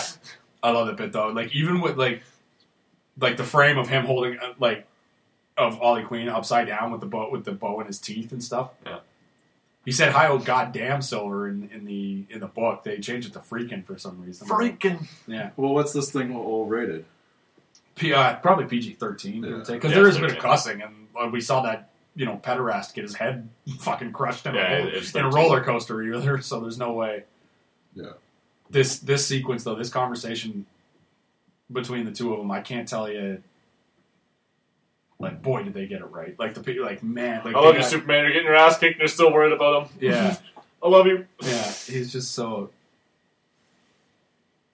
Because it's just this shitty friendship between the two of them. Because, like, they're still friends, but they're, like... shitty friend. It is, like, because they're still friends, but, like... Because, I mean, like, you get it in a minute here when... Yeah. This is straight out of the comic book, him saying that I could have killed you if I wanted to. This whole exchange, like, when I watched the part 1 and part 2, I think I started at, like, 11 o'clock at night or 11:30. So I was up until 2 in the morning Friday night watching this, and I just wanted it to keep going. Yeah. You're like, no, why does it have to end? Because, I mean, like this bit here where he blows up, Alfred blows up Wayne Manor. Put a bomb under the bed. Yeah. You monster. They blew up Wayne Manor at the spoiler alert if you haven't played Arkham Knight. They blew up Wayne Manor at the end of Arkham Knight too. So it's kind of a trope now. Yeah, it is a bit of a trope blowing up Arkham. Every few years, it just gets rebuilt. What's the point of all those push-ups if you can't lift up bloody free? Yeah. Do you even lift, Master Wayne? Yeah. How this too though, where he's like, don't touch him and stuff like that, right? Like they're still friends, but they just like. Come on, they didn't have a better photo of Stock photo. Come on. The man is dead. They didn't have a better photo of Bruce Wayne. Stock photo. Like, this funeral sequence in the book, though, with Lana Lang there and Selena Kyle, they added a little bit here with Superman there, who still hasn't fully recovered from from the fight. But with him and Gordon? Yeah, I can't remember if they added dialogue to that, but if they did, if it was in the comic book, it was brilliant. This was it. With Selena Kyle coming up to him, right? But like this line here where Gordon says, because he doesn't know he's Superman, right? Yeah. And he goes, "Were you a friend?" And Superman goes, "I don't know." And Gordon just goes, "Yeah, that sounds like him." Right? Like it's like, to me, I don't think there is an exchange of dialogue between two characters that sums up the character of Batman so perfectly than that exchange of him going, "Were you friends?" And he's like, "I don't know." And then he goes, "Yeah, that sounds like him." Like this bit too. Yeah. Because that's the one thing I was kind of missing when she was kind of running at him with the tank and she had like the big grin on her face. I'm like, you think she would be a little hesitant about going up against Superman? Yeah. Like, she's new. Yeah. But I like that she's terrified here. Yeah, she's in a tank. Yeah. Wink. Yeah. Thanks, Soups. I love you. I love you, Soups. Why didn't you help her dig him up, though? Well, I guess the kryptonite's still in his system because he hasn't recovered from the thing. Well, I mean, and for other reasons, they can't let on, right? Yeah, that's true. That's the whole point. Yeah, but it's still, it's like, hang back, maybe wait 5 minutes, come back, help me dig this guy up. You know, like, it's like me, like 4-hour job. You, like that. You know, like, just got super digging powers. Yeah. This bit, though, I always thought was really cool because I mean, it is Batman's like final story, but you still kind of they're setting up the new Batman. Yeah, they're setting up the new Batcave and all these mutants with their Cyclops visors. Yeah, that's true. Slice and dice. Batman don't shiv. Batman don't shiv. Billy Close. Rule number 1: nobody says slice and dice anymore. Slice and dices. I thought it was funny that they got the weird like Cyclops / Geordie LaForge like glasses. Yeah, it's the future. Yeah, yeah. That's true. Exactly. And it predates Star Trek. Yeah, it predates the next generation. That's true. If this was the '80s and it's just like we're going to be futuristic, it makes complete sense. It does, yeah. But like no one has any cell phones, or nobody predicted like cell phones or smartphones or any of that kind of technology. Well, and I mean that sort of stuff's not really important. Right? Although Batman had the super like when the mutant broke his arm in part 1, he had the super like magic arm fixing thing. The exoskeleton. That for some reason Batman kept to himself. Never gave that technology to people who were in hospitals and could actually use it and stuff. Like that was one of the things I was like, okay, Batman wouldn't just keep that for himself. Yeah, that's not some. That's maybe some like old embittered Bruce Wayne sort of technology. Exactly. And they used that in... Not philanthropist. That was another thing they did in Dark Knight Rises where Chris Nolan had the magic leg fixing brace that he puts on and he was immediately able to kick through brick walls and stuff like that, right? Yeah. Oh, man, and here we are. We come into a close on this and... Man, we're coming in for only when Gotham is broken. But you have my permission to die. But, I mean... Oh, Peter Weller. It was hard not to watch that, and it was hard to watch that again and remember to have to talk because it's so good, right? There's so many scenes where I'm just like, I'm engrossed with what's going on. Yeah, I want to see. I want to watch this Batman Superman fight because it's fucking brilliant. So now, and it's certainly this has now raised the bar for me. Actually. With what I'm expecting out of Batman. That's definitely so. Like before, when you asked me, like, what's my what's my excitement level? It is a Matt plus, but like the plus and like why it's more than just a Matt is partly because of this and just seeing like what's possible out of it. Because I feel like they're definitely going to do. We've already seen that Affleck has the Dark Knight Returns super suit that he puts on to fight Superman. I think we're going to get a few other touches like that, where they lifted some stuff from Dark Knight Returns. Like I imagine we'll get some. Team Bradley Bacon was one of them. That's awesome. Who did he do? He was Don. Oh, was he? Yeah. Oh, that's great. And Bruce Timm voiced a fireman. Yeah. Frank Welker was in the mix too. Bruce Timm did the voice of the bad guy in the Grey Ghost episode of the original. That was a great episode. With Adam West did the voice of the Grey Ghost. Yeah, so good. The guy who took he was kind of like Toy Man. He was taking all the old Grey Ghost memorabilia and was using it to blow up. And it was some like weasel kid. Yeah, it was like a copycat from the villain on that show. On the show, yeah, and he had sold all the stuff to that comic book owner, and it was voiced by Bruce Timm. Yeah, because there's the one there was like not the race car, but like whatever the Grey Ghost car was. It was zipping around the Gotham, and then like, oh, and I'm going on this. Because they would hear it before they would hear it coming, right? Because it had like the buzzing sound. Yeah. So the buzzing sound was the indication that you were about to get blown up. Yeah. What was the Grey Ghost vehicle called? Oh, God, I can't remember. I don't know if it actually had the ghost car. Yeah. I don't know. It's a ghost car. It's a ghost car. These highways are filled with ghost cars. Hold me. Hold me. I mean, if we get 80% of that in Batman and Superman, I think you know what? I'm going to lower. I'm going to say 60%. If we get 60% of that, I'm so worried about that movie. I think Batman and Superman will be 3 weeks. You say? Yeah, 19 days. We got to wait for.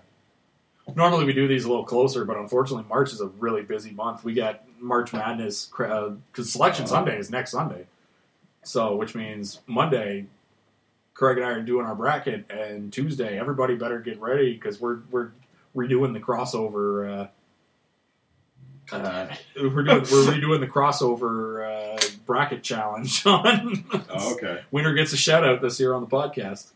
Because last year we did it for draft order in the fantasy football league, and now we're just going to do it for winner gets a shout out. I'm going to try to get the other podcasts to come in on it. Yeah. For hopefully the other members of Potter and Family will come in and challenge us. So. What would you grade on the good, the bad, the meh scale? Dark Knight Rises or Dark Knight Returns Part 2. Overall. Good. Yeah. I have some qualms about Superman and Batman. Just definitely killing people. But I mean, that seems to be the era that they're in with this. And Soups I think killed a couple of people in that thing, but again, that was one of those things where it's war casualties, so it's not really Superman. And then it's definitely not Superman breaking Zod's neck with a myriad of other available options. Yes. And let me make it perfectly clear that it is a nitpick. Yeah, but I mean, it's a minor one in an otherwise great movie. Yeah. Well, you Rob, what are you giving it? It's good. Yeah, without question. It's because you never you read some of Dark Knight Returns, Miller, right? And no, yeah, I thought I could have sworn. No, everything I knew about it, I knew from you. I learned it from listening to you. And I know Rob had never seen it, so that's just a fresh take, seeing it, just watching this. And I knew generally what it was about from cultural osmosis. Mm-hmm. Yeah. Mm-hmm. Other than the Batman movies and all that.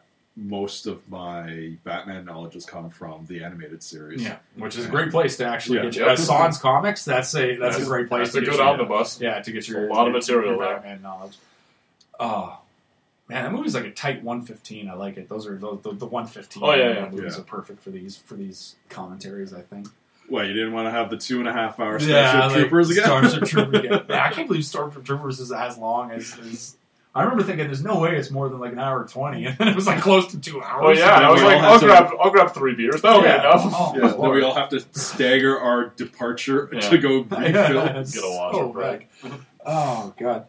So bolstered by that, Dark Knight Returns Part 2. Has the excitement level increased or decreased as far as Batman v Superman goes? Because I think now that you've seen that and you kind of have a sense of stuff that happens in the comics, you'll get a few of the, because I imagine there'll be lifts and you'll get some of the references that they made. Oh, sure. It's definitely raised it for me, but it's not like it went from a math plus up to like a good plus, or it's not a good scale for excitement level. No. But on that range of, from a 6 to a 9. It hasn't jumped like that, but if they do lift those scenes, the expectation is there that I want to see that now. Whereas before, it's just like, it's Batman versus Superman. I don't normally care about Superman, so putting the two together and seeing what happens, and then bringing in Wonder Woman, all right, let's just see how it goes. Like, I'm giving them a clean slate and letting them give it to me, but now that I've seen bits where all of them do exist together, it's like, all right, now I've got expectations that I want. Yeah. Yeah, that's fair. I'm coming from a perspective where I really like Superman. I like Batman a lot too, and so, unlike Rob, I'm coming from a perspective of there being on top of the literal conflict. There's a lot of drama there, even within myself. Because if you've read the comics, Batman versus Superman, like to the layperson, they're gonna go, Batman couldn't beat Superman. You know, Superman's got all these powers, and so Batman's on. But no, if you read the comics, Batman versus Superman, it's a thing. Like you don't know who's gonna win when those two go up against each other, right? Like if you know the Batman. Well, and usually it ends up kind of being like one of these situations where it's a stalemate, but in a pretty satisfying way. Yeah, you get to watch them both punch the crap out of each other. I actually like their confrontation that they had for like a dozen pages in Red Sun as well, which is a very good Elseworld. Although that wasn't Bruce Wayne, that was different. That was Russian Batman.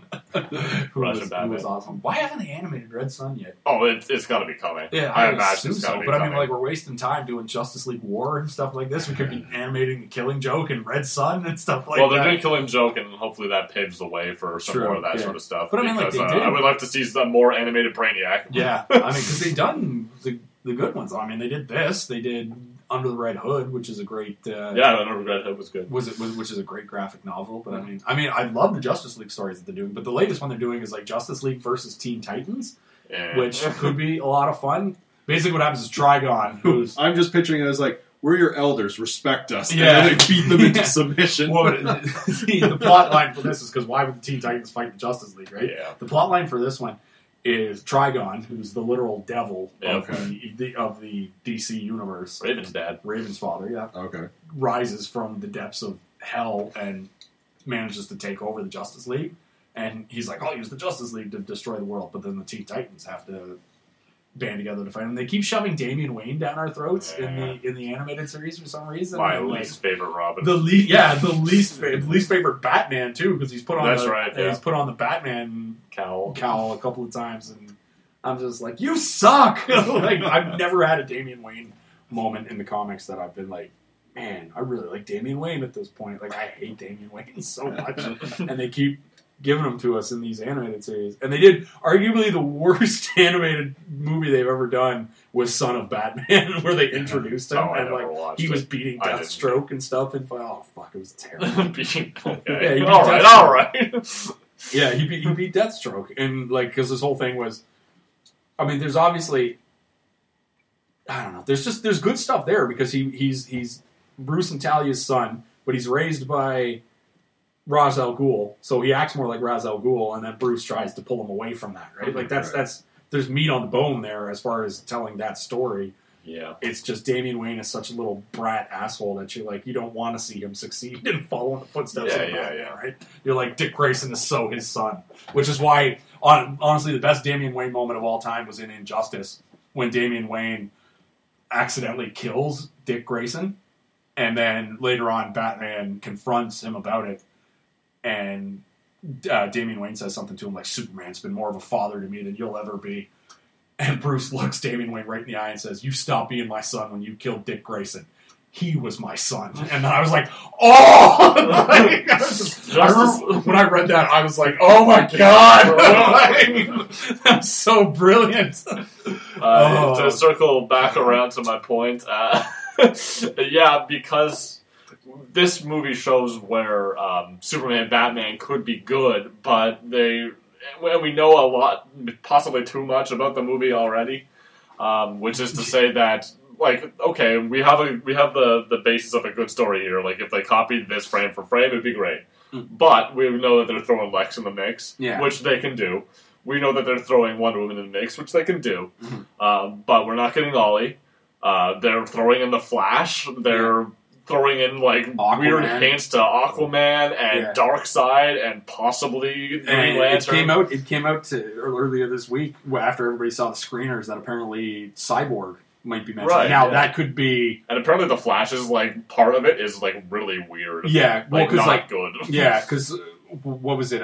Now Cyborg being in it could easily be, we're at the gala. Bruce Wayne, meet Vic Stone. Yep. Vic Stone, Bruce Wayne, shake hands, and then he's never. And then exactly. I want to talk to you about the technology you're working on. And be like, I don't have time this week. And then be like, well, talk to you next week, and then talk to you next movie. And then they keep on sliding by, right? Like that. It could be that. It could be their Iron Man shield thing. Exactly. It could be this is Vic Stone, and you go, oh. Right? Batman versus Superman's setting it up so they can get their Justice League. Yeah, it's supposed to be setting up their right, but to throw it all in at once in what should be a movie about Batman and Superman seems like it's way too bloated. Yeah. So my excitement level is like on one hand it's higher because of this because I see how good the good stuff can be, but it's lower because I know that it won't live up to it. Yeah, it's going to be all the good stuff plus a bunch of extra crap that I don't care about. So I don't know how it's going to be. Like, do we know how long it is? Is it like a bloated 3 hours? I don't think it'll be 3, but it's going to be over 2. I'd assume 220. Yeah. I'm right there with you. 220. That's all right. That's manageable at least. There's no way this movie is less than 2 hours. What I'm worried about is that it's going to be like a decent movie like this, but that are going to have like completely off-tone sort of cameo appearances and stuff like that just doesn't seem to make sense or fit into it. Yeah, like the flashing, apparently that's jarring. Yeah, like that scene was like, whoa, that's way out of place. Yeah, like the way I would do it, and I'm not a filmmaker or a writer, but I would do if I was doing the Flash. My Flash would just be like a cameo appearance where Batman would be like looking at. Like, say Batman's doing some reconnaissance and he ends up looking at, like, security footage. Yeah. And then, let's say he's looking at security footage of a robbery, and then all of a sudden you see, like, and then all the guys are, like, tied up and stuff like that, and you'd be like, oh my god, that was the Flash who just ran by and stopped that, robbery or whatever. Mm-hmm. That would be my Flash appearance. And I would set up, I would have Aquaman be a post-credit sequence to set up, because you want the Jeff Johns, Atlantean King... Mm-hmm. Aquaman. You don't want Super Friends Aquaman. You want the Jeff Johns. Yeah, you want the Jeff Johns like badass Aquaman who like is fighting with the surface dwellers and stuff like that while trying to broker peace between his people and the surface dwellers. So what I would do is I would have, because we know Batman and Superman is going to be this big explosion-y, destruction-y type thing. So what I would have say like a bomb goes off in the water or something in the middle, and you don't think nothing of it. But then, someone drops a missile and Superman has to deflect it into the ocean. Into the ocean, like right? he does. And then you get like a pan of like maybe there's like a bunch of like whales and dolphins and stuff that are kind of dying. I mean, they're kind of grim, but like they're dead because Superman threw this missile in the ocean. Yeah. And then you have Jason Momoa slowly rise out of the water and be like, what the fuck? You just slowly have Jason Momoa rise out and then just give this angry look towards the city of Gotham. Shattered Metropolis. Yeah, and then be like, oh, it's on now, right? That would be what I would do. Maybe they do that. I don't know, but that's how I would sprinkle it in where those guys don't actually factor into the movie, but they're there. But it's their way of planting seeds, right? Here they are. And they're not in this one, but they're coming. But they're coming, right? Yeah, because you want Aquaman versus his own people versus the surface dwellers. I think so. Yeah. The other thing is the difference between this movie and BVS is that it seems to be taking kind of an opposite tack to it. Where from what we're understanding from the trailers is that. It's kind of from Bruce Wayne's perspective, like, oh, Superman, he's too dangerous, we can't trust him, we got to take him down. Whereas this was kind of the opposite, where Superman's like, well, Batman's doing all this stuff, he's basically taken on the role of the law. He's a vigilante. And we need to bring him to justice. So it's kind of, and Superman Person X is getting too powerful, we have to take him down. Because this is back in the era of Superman, because Superman, these days, he belongs to the world, right? But back in the 80s, he very much belonged to America. True justice in the American way. Exactly, true justice in the American way. The corn-fed Kansas boy who grew up... That's the eagle flying to the arm. Oh, God, that was so good. Standing on a rock. Captain Morgan. Yeah. Oh, man. So, you guys got anything else to add to this? Anything else you want to say about... I really want to like Batman versus Superman. I don't think anybody wants to hate it. No, that's not true. There are a lot of people who want it. The people who hate Ben Affleck are just waiting. Well, and if you would have asked me a year ago, I probably would have told you that I was ready to hate it.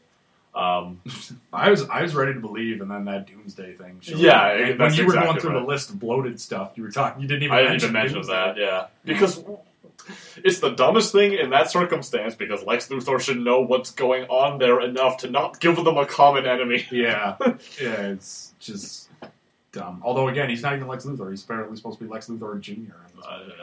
Let's not go into which is a whole other thing. But like, I don't. Again, that might not be true. That's a rumor that's being kicked around right now. Is that? Well, one thing this movie would likely do, regardless of its success, if it's good or bad. Zombieland 2. Okay, sure. Suicide Squad. If it's good, it's going to ramp up more interest for Suicide Squad. And if it's bad, it's going to be like, oh, I cannot wait for Suicide Squad to push it out. I don't think you can get people off of Suicide Squad at this point. It would be hard to lose people. I think Suicide Squad is going to be, I don't know financially if it will be more successful than Batman vs. Superman, because the name of those two characters alone is going to make the money. But I think in the grand scheme of things, people are going to remember Suicide Squad more fondly than Batman Superman. I think they're going to say DC released 2 movies that year and Suicide Squad was better than... Oh yeah, and I mean Suicide Squad has at least the at least the cultural recognition, in my opinion, that Deadpool does. Yeah. Because when I went to see Deadpool... So, I mean, it doesn't necessarily have to be a flop. Suicide Squad was with one of the trailers beforehand. Yes. Nice. And being able to see that trailer with the Queen music going before... That was the best part of Deadpool. Yeah. It was... I just wanted to, I want to be watching this right now. Yeah. Oh my god. Oh, man. Yeah, I just... And they did that. I've been talking about the Suicide Squad for years, trying to get people to read it because I fucking love it, and it's the best thing. And I can't believe they're going to make a goddamn movie that actually looks good. And they actually locked up David Ayer and Will Smith apparently for a sequel. So they're sitting, which to me, I think, I like Will Smith. I hope this movie kind of brings him back into one of the recovering from the M. Night Shyamalan movie that he did with his son.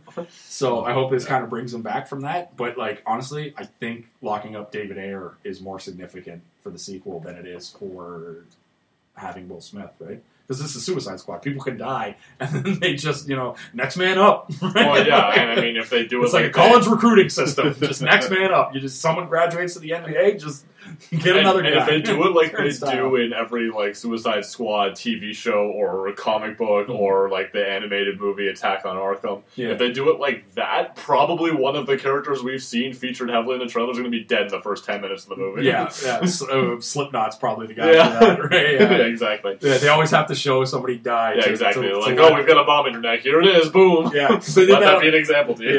Yeah, exactly. They have the guy who's the example. Well, it's funny that you bring up Arkham Knight, because the next time we do a commentary track, if we don't do one for Daredevil, it will be the assault on Arkham that you just said. We'll do a commentary track to that. That'll be our lead-in. That's a good one. To the Suicide Squad. Yeah. Captain Boomerang is so cool. It does look so cool. So cool. I've actually already seen that one too. Assault on Arkham. Yeah, they set that in the video game first too. That's technically the in the Arkham video game world, right? Yeah. So technically the Arkham the video game world goes Arkham Origins, then Assault on Arkham, the movie, then Batman Arkham Asylum, then Arkham City, and then Arkham Knight, and all of that stuff is fantastic. I love that whole bit. And there's a bunch of there's a comic series that takes place called Arkham Unhinged as well that takes place in the video game universe and stuff, right? Nice. Which is all really good. I love that whole Arkham. Yeah. The fact that there's an Arkham verse where all that stuff happens. It's really good. Anyway, I think that's a good capper on good lead into to the next time. Yep. That's it for our Dark Knight Returns commentary. This is our lead-in for Batman Superman. We've been talking a lot of Batman Superman, and we probably won't talk anymore until the actual movie comes out. Probably. Because Daredevil comes out the week before, so we'll be doing a lot of Daredevil, and then that's right, March Madness is happening and whatnot. So the next time you see the crossover podcast, Craig will be back on, and hopefully we won't lose the podcast this time. Hopefully. And we'll have our March Madness brackets. We're going to fill out our March Madness bracket, because this time next week we'll be... Neck deep in basketball? Yeah, we'll be watching Selection Sunday, trying to figure out who my Canes are going to play in the first round. I lost to Virginia Tech last night. Bad loss. Anyway, Rob Callflesh, Kevin Miller, thanks for doing this. Thanks for sitting through. It's not as bad as thanks for having me. Yeah, much better. Didn't fall asleep this time. Yeah, much better selection this time than Batman and Robin when we sat through that one. Oh, man. Take care, you guys. Actually, I should say Crossover Podcast available on crossoverpodcast.com. Download on iTunes. Please rate and subscribe. Find us at contact at thecrossoverpodcast.com. It's our email. Yep. If you want to message in, call us jackasses or something like that, or give us praise, whatever you feel like doing. Be one of the million people who hate me for liking Superman. Yeah. SoundCloud, we're available on SoundCloud. Just renewed our SoundCloud subscription. On Twitter. On Twitter, at MPierce6 on Twitter. Kevin, you got to... Yeah, at Kevin Miller, at Kevin G. Miller. You got to get on that Twitter, Rob. I know you're not on the Twitter. That's social media. Yeah. I got back on Twitter after a 3-year hiatus, almost at the day last week. So. Yeah, for the podcast. Kudos to the people at the at Potter Family and the hashtag Potter Family movement to retweet and help get us our stuff. I want to get on some of these other... I've been talking about maybe getting on some of the other podcasts with... some of the other Potter Family indies that are out there. I want to show up for a podcast where I don't have to do the legwork. Is one. I want to show up and have somebody ask me something and be like, "Well, let me tell you what I think." Right? Yeah, maybe I'll host one of the Berlanti ones sometimes. Yeah. So if you feel like having Matt Pierce on your podcast or crossing over with the Crossover Podcast, because that's quite frankly what we're all about here. Yeah, shoot me a message on Twitter. I will absolutely do that. Just name the time and the place. I will do that. So yeah, thanks to the hashtag Potter Family movement. And once again, thank you guys for being here. Absolutely. Thank you. Enjoy the movie. Take care, everybody. Cheers.